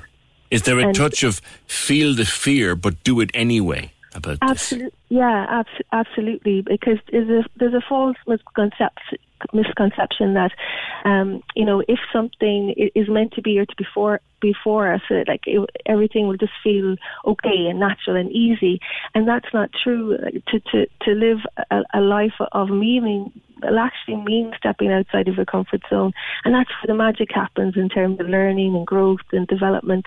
But there's that unease in between, and emotional agility is having the courage to do those things and recognizing that it's okay to feel discomfort. It's part of it. It's part of life. Because the human condition is to avoid things that make us uncomfortable or make us feel uncomfortable. But sometimes that avoidance can stand in the way of your progression. Absolutely. And just in terms of, what you spoke about there in personal life, like it might feel uncomfortable to pick up the phone to a friend that you haven't seen in years, that you really got on well with. Yes. Because you get that internal voice saying, they mightn't even remember who I am, or they might think I'm actually ringing them, And then, but actually, when you pick up the phone, there's that sense of joy and liberation, and that sense of being connected to someone. So it's getting over that hump in order to get what it is that you're really craving and looking for. Yeah. Because again, make the friend that we haven't connected with for a long time, you pick up the phone, you open up their number, and you say, sure, why will I? If they wanted me, they'd ring me, kind of thing. That's your inner negative. What you should actually be saying is, you know what? They haven't heard from me in a long time. If he answers the phone, he answers the phone. If he doesn't, no harm done. Exactly. And it's not to overthink it, not to sweat the small stuff, and to really recognise that there will be a sense of discomfort, and that's okay. Isn't that a great saying, though? And we all say, don't sweat the small stuff. I think what you've done is summed it into a line that maybe emotional agility is learning not to sweat the small stuff. Yeah, absolutely. Trying to decide what actually matters. Hugely. And emotional agility is being aware of what your values are and actually taking steps towards them rather than away from them. So the world we live in now is increasingly more busy, and there's more distractions that take us away from what really matters to us, and it's very easy to get lost in social media, in various different online shopping distractions. But if we really live in alignment with our values and do things that support us to feel connected to who we really are, then that supports us to feel happier, more successful, and just better equipped to deal with what life throws at us. Okay, thanks for that. That's career and personal coach Patricia Tiernan on the new concept of emotional agility. There's a few books out on it. Look it up. There's loads of good articles online about what it is. But effectively, it's not sweating the small stuff. Learning how not to sweat the small stuff, and learning how to factor or to figure out what matters, what doesn't, and act upon that distinction. It's an awful lot more than it sounds, but it's interesting. Can we just talk? The Opinion Line on Cork's 96 FM. With Dairy Made Premium Spread, 100% natural and made in Cork using West Cork cream. The lines are live. And we're ready to talk. Can we just talk? Call 1850 715 996. Text or WhatsApp 083 396 96 96. Email opinion@96fm.ie. The Opinion Line with PJ Coogan. On Cork's 96 FM. It's a week tomorrow that we kick off the Cork's 96 FM Giving for Living Radiothon. But you know the way that Facebook throws these things up on your timeline every day, your memories from a couple of years ago. I'm reminded by Bookface today that it was 4 years ago today we had a heel appeal at UCC. Now, I'm not sure if the health and safety man will ever again allow us to do a heel appeal, COVID or no COVID, but for the couple of years we did it, it was the most incredible fun. And we had great participation from all sorts of people. It was just crack. The first time we did it, a gang of us ran down the length of Patrick Street, through the English Market and down to Electric in high heels. That was the first year. And then we brought it up to the quad at UCC and we ran the lap of the quad in high heels. And some fellas went far more than just putting on the high heels. It was great fun, and we raised a handy wedge of cash for the Cork's 96FM Giving for Living Radiothon. Well, we won't be doing a heel appeal this year, and like I say, God alone knows if the health and safety man will ever again let us do one. But it was fun, and it's just by way of reminding you again that from the morning of the 20th of May, tomorrow week, we go into Radiothon mode. And because of COVID, obviously we couldn't do it last year, broke our hearts to cancel it. Because of COVID, we still have to do it within a certain level of restriction this year, and we will do that, and you'll find out how when we get it on the air. But there will be a Radiothon, and we will be asking for you to help and to give whatever you can afford to help us raise more money for cancer services in Cork. Over the last number of years, over the history of Radiothon, we have raised a colossal €5.1 million plus, and we'll be hoping to add to that this year, all starting here on 96FM on the morning of the 20th of May, which is tomorrow week, and we look forward to it. 1850 715 996. There is a protest outside CUH at the moment, I believe. Now, in the last 24 hours, this whole maternity services thing has kind of been turned on its head a bit, because the Taoiseach seems to have been saying now that there's no need to keep partners away from each other in maternity hospitals. And it would appear that the Chief Medical Officer is of the same opinion, that there's now no public health argument for what's happening. But it still seems to be happening. Fiona Corcoran is out at CUH. Fiona, good morning. Good morning, PJ. You got a group out there with you, I think, this morning. That's right, PJ. This protest has been organised by AIMS Ireland. It's a group that's been campaigning to have these maternity restrictions lifted. And there are about 10 mothers here, some of them with their newborn babies. Now, the protest won't get any bigger than that, obviously, because of COVID restrictions. And they're just at the entrance to CUMH here this morning, and they'll be here for an hour. And CUMH is one of the hospitals. I mean, the Taoiseach came out last night and said that there's no need for these restrictions to be in place, particularly now that the vaccination programme has been rolled out to most healthcare workers. And, you know, the CMO, as you said there, and the HSE have all said it as well. And it's kind of up to each individual hospital as to what restrictions they have in place. And CUMH is one of the hospitals that have had these protests outside them over the last 2 days because the full restrictions are here. And I was speaking to a mother there just before I started talking to you, PJ, and she had a baby 4 weeks ago, and she told me that her partner wasn't allowed in for any of the scans that she had in the during her pregnancy, and then she had a cesarean section, and her partner was allowed in for the procedure and for an hour afterwards, and then he was told to go home. And she was here then in the hospital for 3 days after that, and she was here by herself. And, you know, I understand that guidelines had to be in place to protect everybody because of COVID, but anybody who has had a baby will know that those days in hospital when you're here, you know, if you don't have your partner with you, it can be an extremely lonely time. You're with a baby, you might not necessarily know what you're doing, and for the partner as well, then, you know, they're at home, they're missing out on those important days, that bonding time with their baby. So they are here now. It's a very peaceful protest. The women have signs and babies in slings, and they have said that they will only stay for the hour and then they will move on. But it's just to highlight the restrictions and their call to have them lifted. Yeah. I suppose, to be fair, what the CMO said, what Dr. Houlihan said, was that while there seems to be no public health argument for the restrictions now, that local conditions may vary and that some hospitals might need to vary their restrictions. I know that you have Maria with you there from from Ames. I'll come back to you, Fiona. Maria, good morning to you. No, she's not there. She's not on the phone. Is she with you by any chance? Hold on a second there now. Do you want to actually... I'm just on a system here. That's okay. Hold on. Well, we'll try and we'll see if we can get Maria back on that line. She wasn't on the line there, Fergal.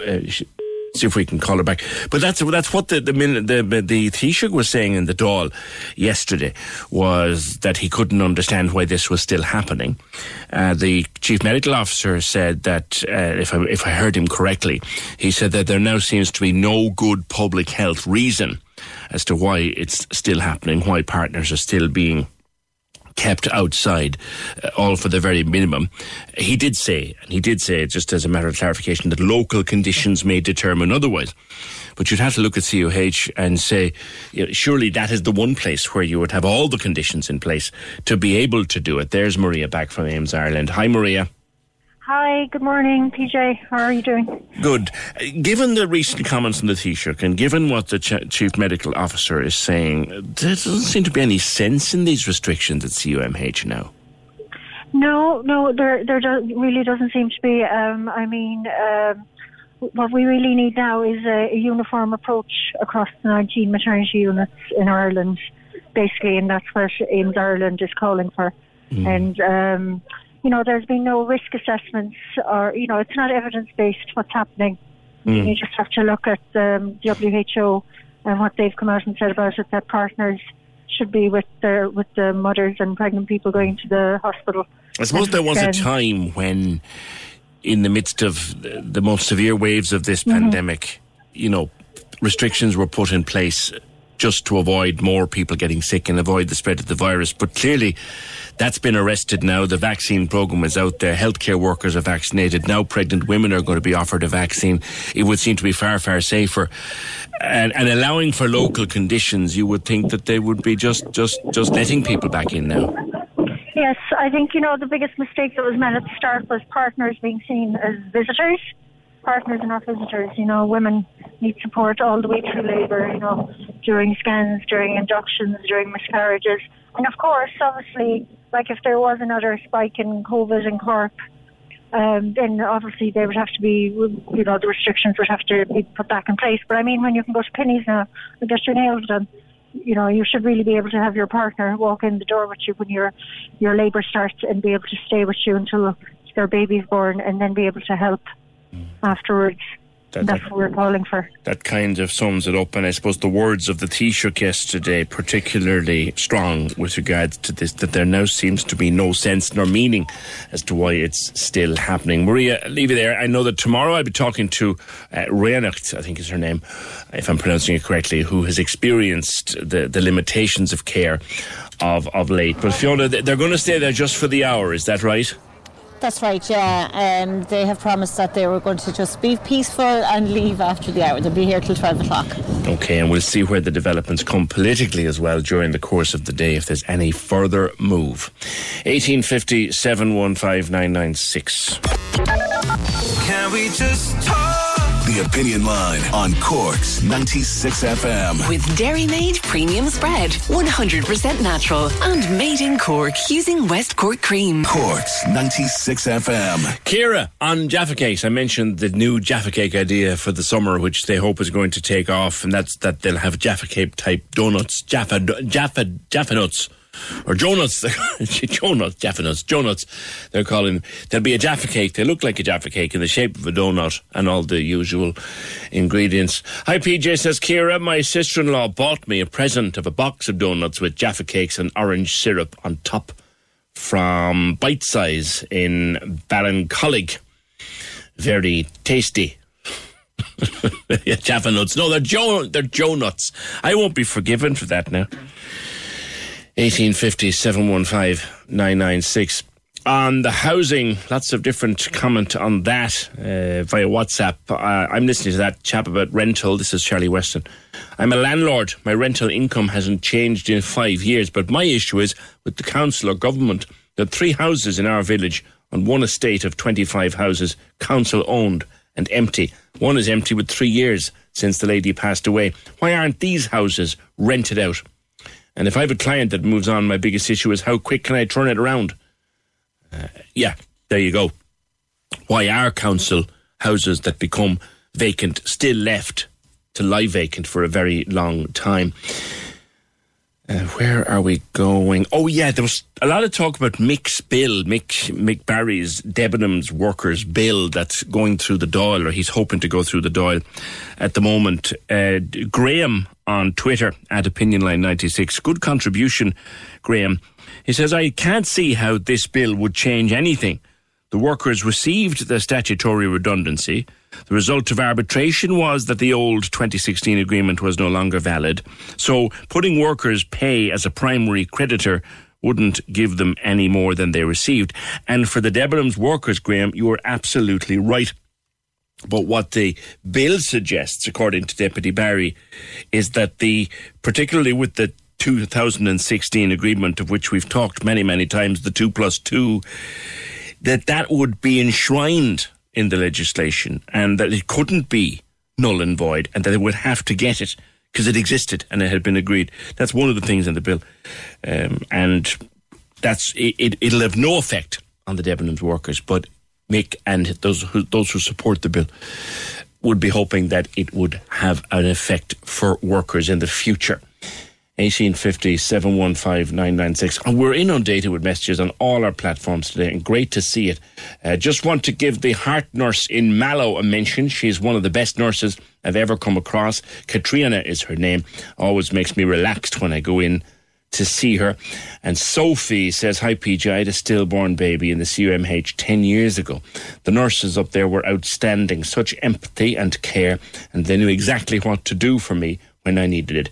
I spent 3 days there with my daughter Amelia Starr, who's now up with the Stars. Please give respect to all of the nurses. And Moiraid and Terry want to say hi to their fabulous daughters Grace Duggan and Cleona McSweeney. They're in CUH, very proud of them and love them so much. And on International Nurse Day, Orla Christian, Michael wants to thank all of his nurses throughout his 8 years. CUMH and the NICU nurse Margaret, all in Ladybird and Puffin, nurses Stacey and Kelly, retired nurse Caroline, our home nurse Kerry, and all of Mammy's nursing friends around Ireland. Loads of them coming in. Keep them coming. I'll read out as many as I can on this International Day of the Nurse. Is there a nurse to whom you're particularly grateful or of whom you're particularly proud that you'd like us to mention?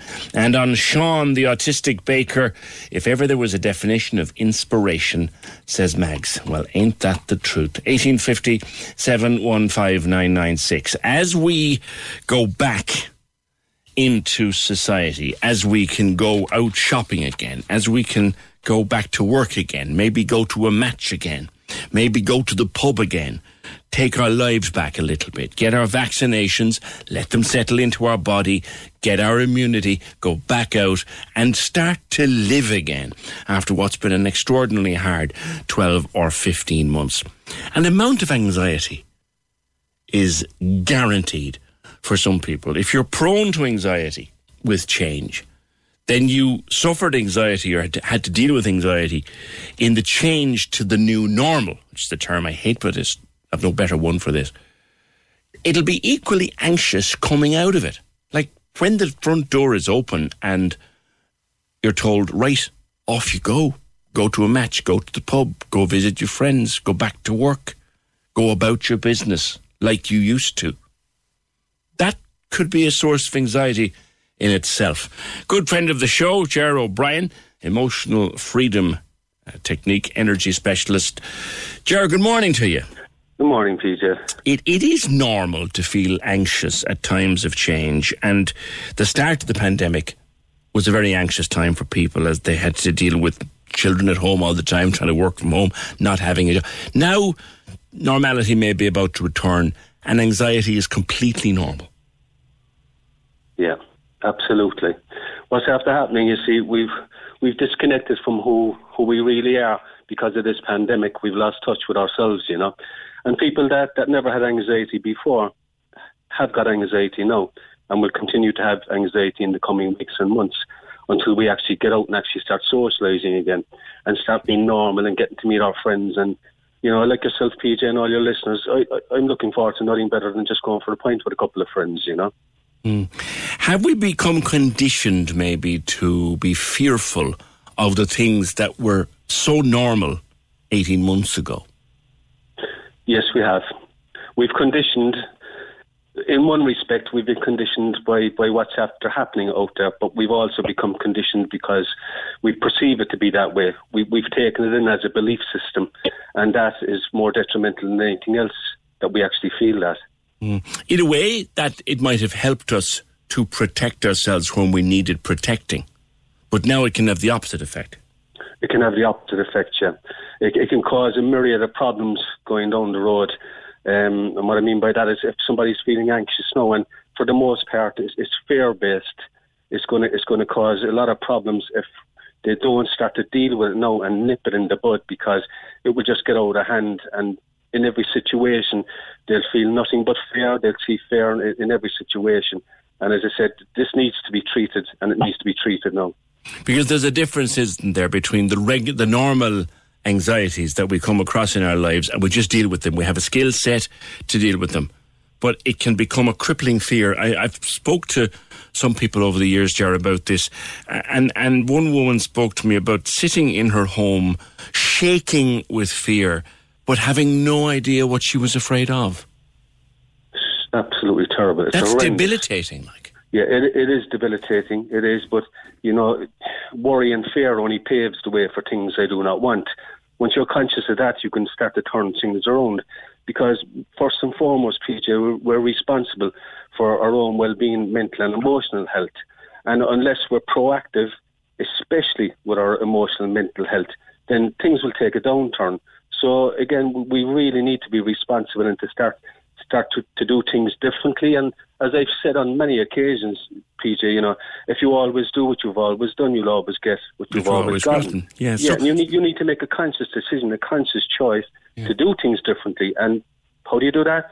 By changing the way that you're thinking. And the one thing that is going to make people very anxious across the summer is we remember what happened last year, in that we got to a point in May and June where, COVID was well and truly under control, and we were able to go to the pub. Okay, it was different. We were able to go to the pub, go do a lot of normal things. We got to a point during the summer where COVID in Cork was rare, very rare.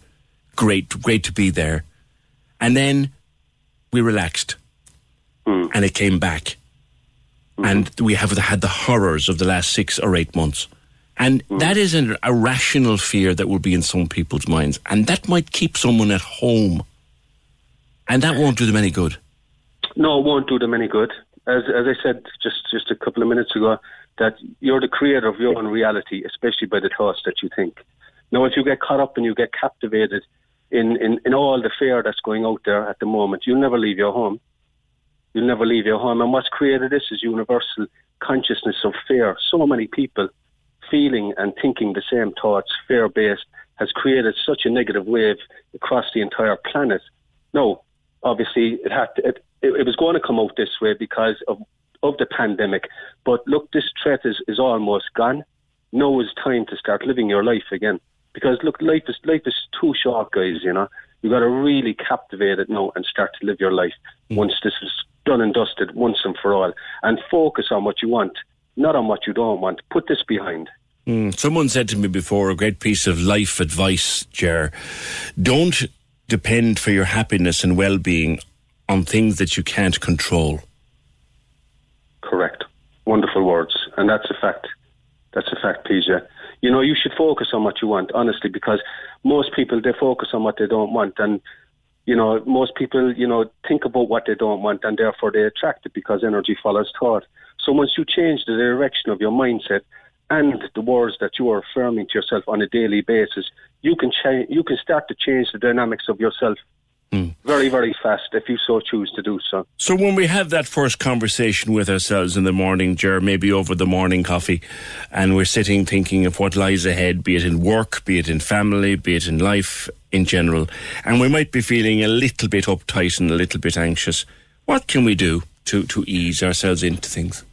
Okay. The first thing is you're in control of your life, firstly, okay?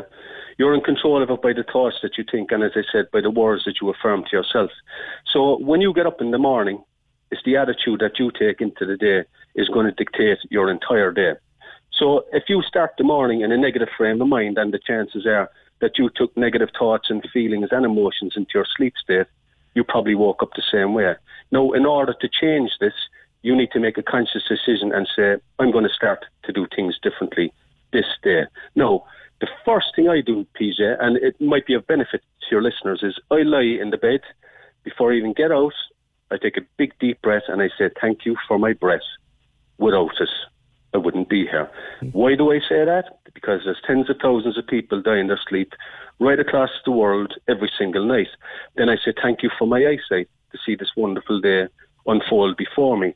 The wonderful thoughts, feelings, emotions, people, circumstances, situations and events that I'm about to draw into my life's experience that will only serve me in a positive way. Now I'm starting to pre-pave the day. I'm starting to raise my vibrational frequency.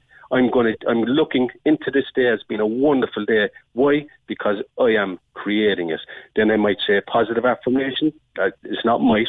I do every single day. Something like this might be of benefit to your listeners. And I say it like this. Thy will be done this day. Today is a day of completion. I give thanks for this perfect day. Miracle shall follow miracle, and wonders shall never cease.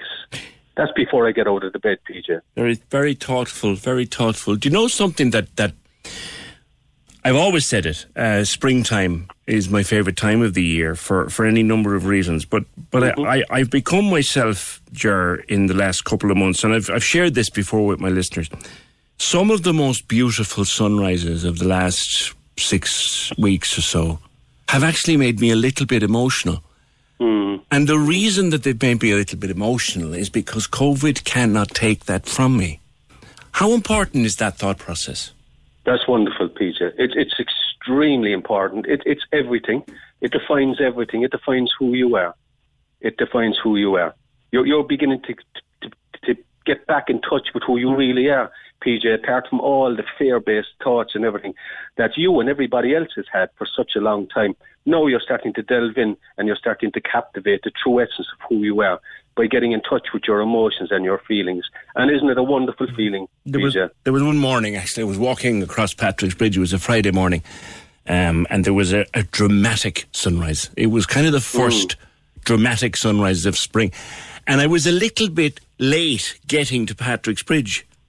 And the blessings of that lateness was I saw it in its full glory. And I took out my phone and I took a photograph. But I actually said, Jesus, is that a tear coming down my face? Incredible. But the most important thing here is you stopped in your tracks and you were in the now moment. That's all that mattered. That's all that matters at any given time in our lives. You captivated that moment in the now and you felt that emotional connection with who you are. And it's the most wonderful feeling.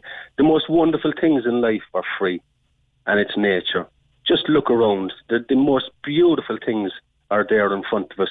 But yet we're so captivated on our mobile phones, our devices. We don't even give people eye contact in conversations. Stop in the moment and just look around. And you see so much beauty, just like you've seen, PJ. Well, the same thing is happening now, Ger, as happens every time you come on the programme for a few minutes. Irene and Orla was on just here to say, Ger on your radio. I've had 3 sessions with Ger. The difference it's made in my life is amazing. My daughter has autism. Her life has become so much better since seeing him, dealing with the anxiety and just feeling happy. Give it a go. It's amazing. Ger, it's always a pleasure to have you on the Opinion Line. Good to speak with you again. Thanks a lot, PJ. God bless. Thank you. 1850 715 996. Google him. Ger O'Brien, EFT. I remember when he came on first, people were going, go out of that. But now when he comes on, and a couple of minutes into the conversation, the phones start to light up. Yeah. 1850 715 996. Can we just talk? The Opinion Line on Cork's 96 FM. With Dairy Made Premium Spread, 100% natural and made in Cork using West Cork cream. Simon Murdoch and the best music mix. Weekdays from midday on Cork's 96 FM. All the big tunes and giveaways to help you fly through your afternoon in Cork. And if it's happening Leeside, you hear about it here first. on the air straight after the Opinion Line on Cork's 96 FM. Cork's 96 FM. We had a call during the morning from someone who lives close to the vaccination centre in Mallow, but has gotten an appointment for Páirc Uí Chaoimh. What is going on? We have had a response to that, and I'll bring it to you in just a few minutes. But we touched on this over the last couple of weeks, and it just seems to be getting worse. There seems to be no let up in it at all. And that is the tragic situation in India. The Irish government has sent a lot of aid out there in the form of oxygen tanks and oxygen machines, these wonderful generators that suck the oxygen out of the air and pump it into the people that need it. We've sent some of those.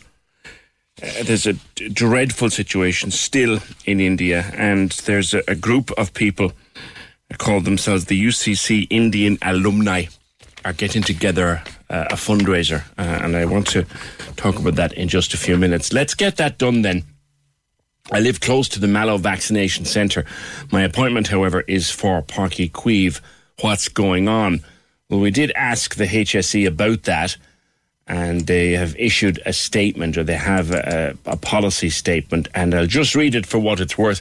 The HSE wishes to advise that some people in North and West Cork will receive their COVID-19 vaccine by appointment at public vaccination centres in Cork City at the weekend. Appointments will be issued by text message today, Wednesday, to more than 2,000 people in the 60-plus age group based in West Cork and North Cork.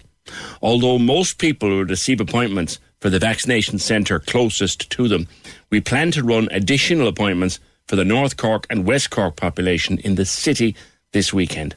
This will be in addition to the appointments which continue at Mallow and West Cork. The move will allow us to ensure that anyone in the 60-plus age group in Cork already registered for an appointment will receive their vaccine within the next week. We understand that people may not have expected to travel outside of their locality for their vaccination, but we thank them in advance for their cooperation. What I think they're saying there is that this is the best and fastest way to get it into more and more people's arms, which can be no harm at all.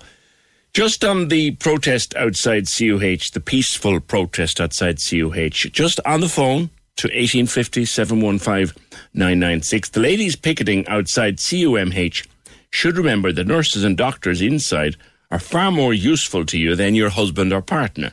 They should get over themselves. A generation ago, a man wouldn't be allowed inside the door.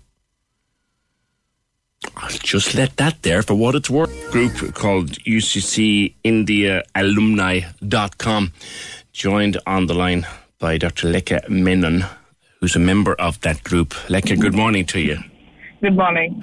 The situation in India is just growing more distressing by the day, and you're hoping to fundraise.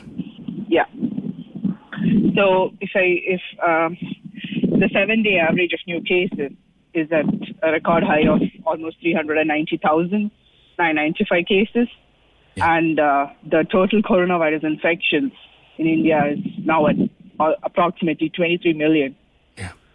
And the cases are rising exponentially every day. Yeah. It's out of control, isn't it? It's out of control. And we have decided to fundraise and liaise with two of them. One, they are actually Kovalnet, it's called. The co-founders are Bharat Govind and Aishwarya, which is an online network in India set up, which helps to connect the people with right resources during the pandemic. Mm-hmm. And from here, we are liaising with one of our alumnus, Dr. Atul Torat, and his friends, Mr. Sudhir Kamath, Swarna Kumar Gunde, and Mr. Roshan Kolhe for sourcing equipment and supplies. So if you don't find any supplies there, we are planning to just source it from here and send it across. We have got a first request from Coimbatore Medical College, which is a small town in Tamil Nadu, a state called Tamil Nadu. It's a very small town. It's where I grew up. That's my hometown. Yeah. And they are running short of oxygen concentrators, multi-parameter patient monitors, non-invasive ventilation masks, aluminum cylinders, and regulators. So there's a shortage of almost everything. The most basic of equipment. Most basic equipment. Okay. And it's like very small town. And it's very difficult. So we need supplies. Yeah. That's not the best line ever. Where can people help? How can people help if they feel obliged to do so? Yeah, so you can donate via UCC Indian Alumni Community website, and it is uccindianalumni.com. Okay. And in the blog, you will see Help India Fight COVID-19. Okay, all right. I'll leave it there with you because the line isn't the best, but that's Dr. Lekha Menon Magasri, who's from a tiny village in India. Her own hometown is overwhelmed, medically overwhelmed, and many more like it, medically overwhelmed. So if you want to help, it's UCC Indian Alumni, all one word, .com. And there are ways to donate there. You can, and on their website, they actually have click buttons where you can make a one-time donation, or indeed you can decide on your own contribution. I'd like to wish my daughter, Aideen Smith, who's a nurse and recovering from a back procedure she had yesterday. She's very hardworking, always there for us with advice and help. Love from Mum. 1850 715 996. All right, something completely different to finish us out today. Do you know what this music is for?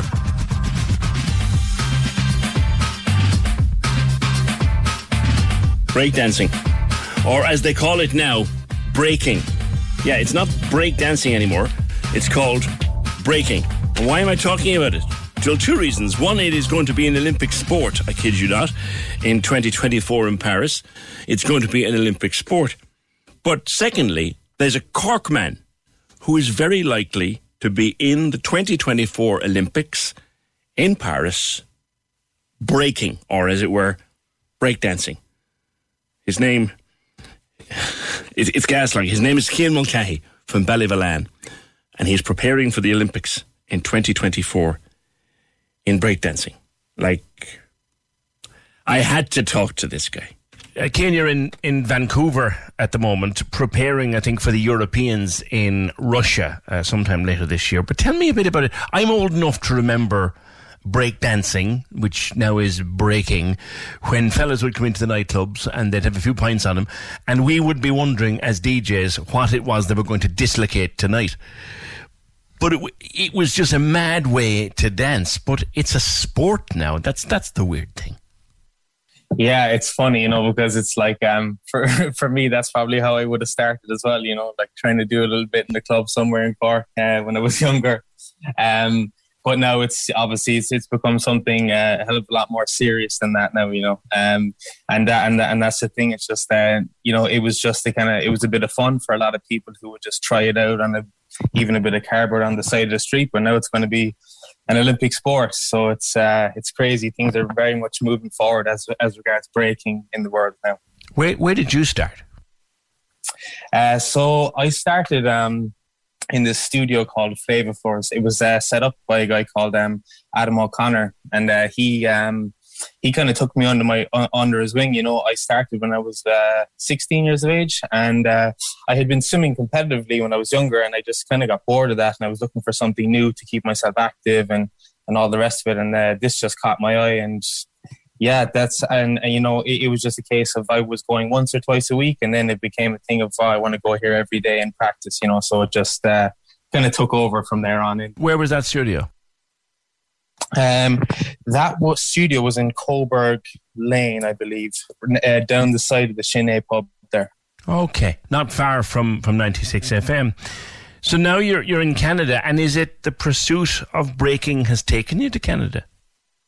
Yes, absolutely. Yeah, I obviously started to get serious about it while I was in Cork after maybe two or 3 years doing it, and then I just kind of felt that I wasn't improving as much as I should have been, and just seeing how things were moving across the world, like seeing things on YouTube and all the rest of it. And I really felt then that Canada would have been a good call for me to go and explore and just improve. So yeah, that was the main goal for me, just to move out there, meet more dancers, train and just improve. And honestly, it's the best move I've made really as far as my dance goes. So how long are you there?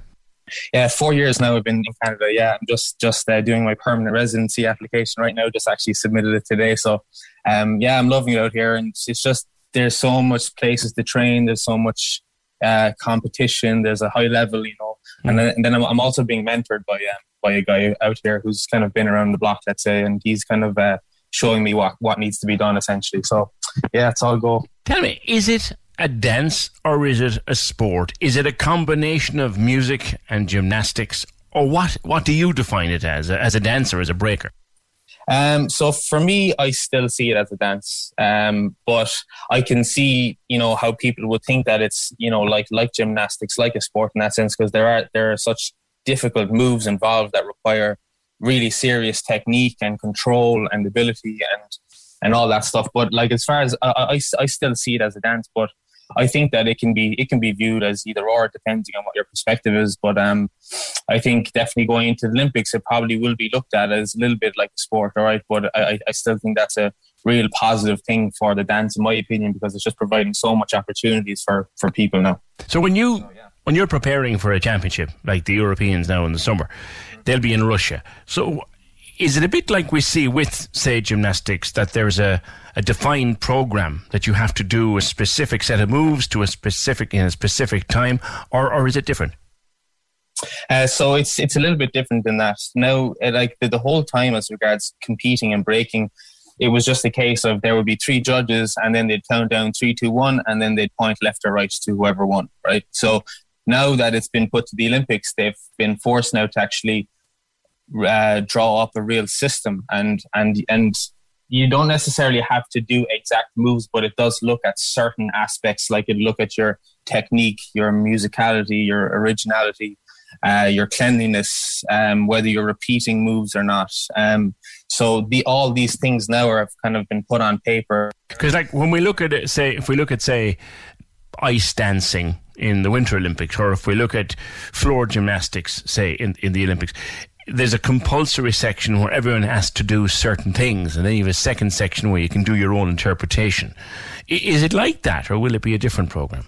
No, it won't actually be a case of you have to do any one thing. And I think that's the kind of beauty of it, because so many people have their own take on it, and it's influenced by so many things, like your culture, your body type, all the rest of it, the music you listen to, all of that. So they've kind of, drawn up a way to judge this in such a way that you don't have to necessarily do 3 spins on your hands to make through the finals, but you're still going to be watched very carefully as regards, like I said, your cleanliness, your technique, and all the other stuff. So it's going to be interesting to see like which style comes out on top, essentially. There's a word you're using there which seems strange. Cleanliness. What does that mean?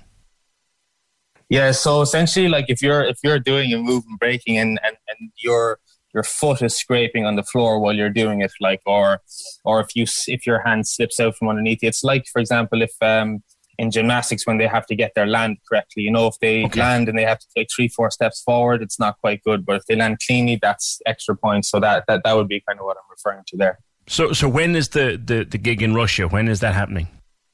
So this is June 25th in Sochi, Russia. So there's 2 people representing each country.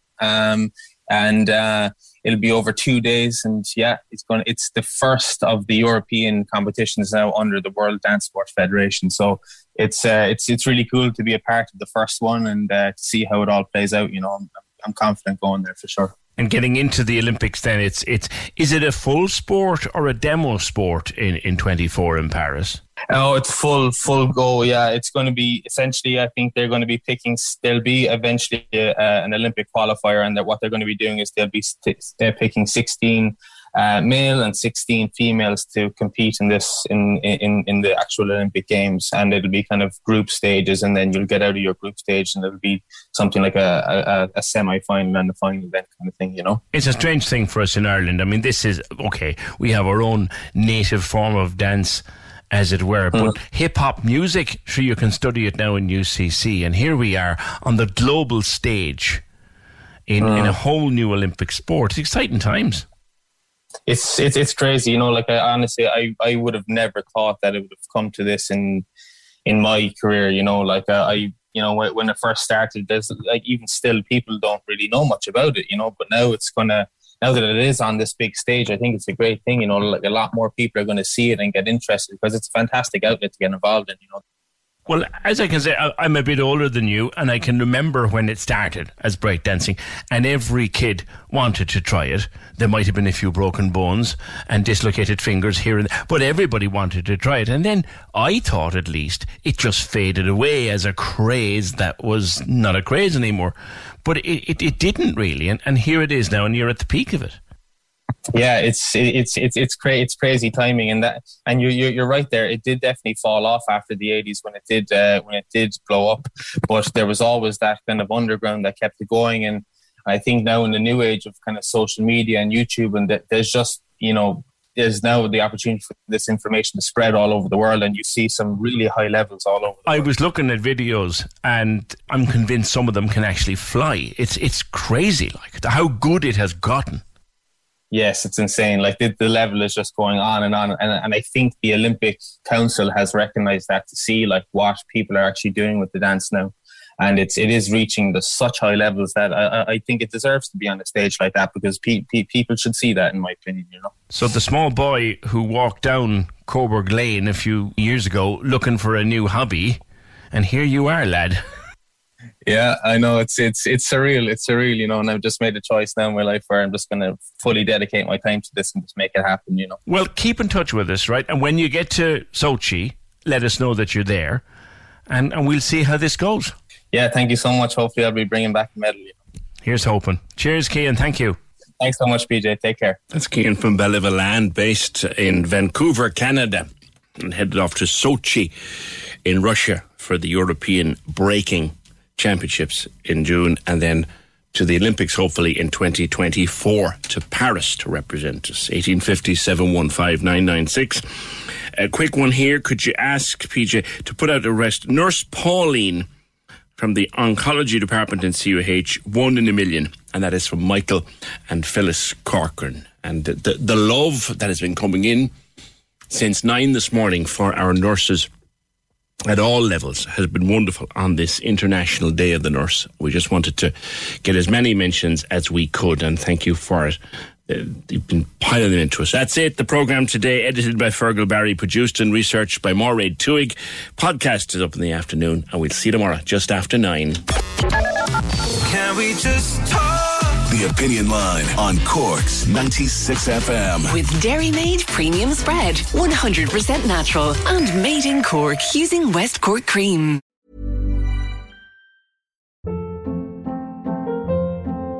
Hold up. What was that? Boring. No flavor. That was as bad as those leftovers you ate all week. Keke Palmer here. And it's time to say hello to something fresh and guilt-free. Hello Fresh. Jazz up dinner with pecan-crusted chicken or garlic butter shrimp scampi. Now that's music to my mouth. Hello Fresh. Let's get this dinner party started. Discover all the delicious possibilities at HelloFresh.com.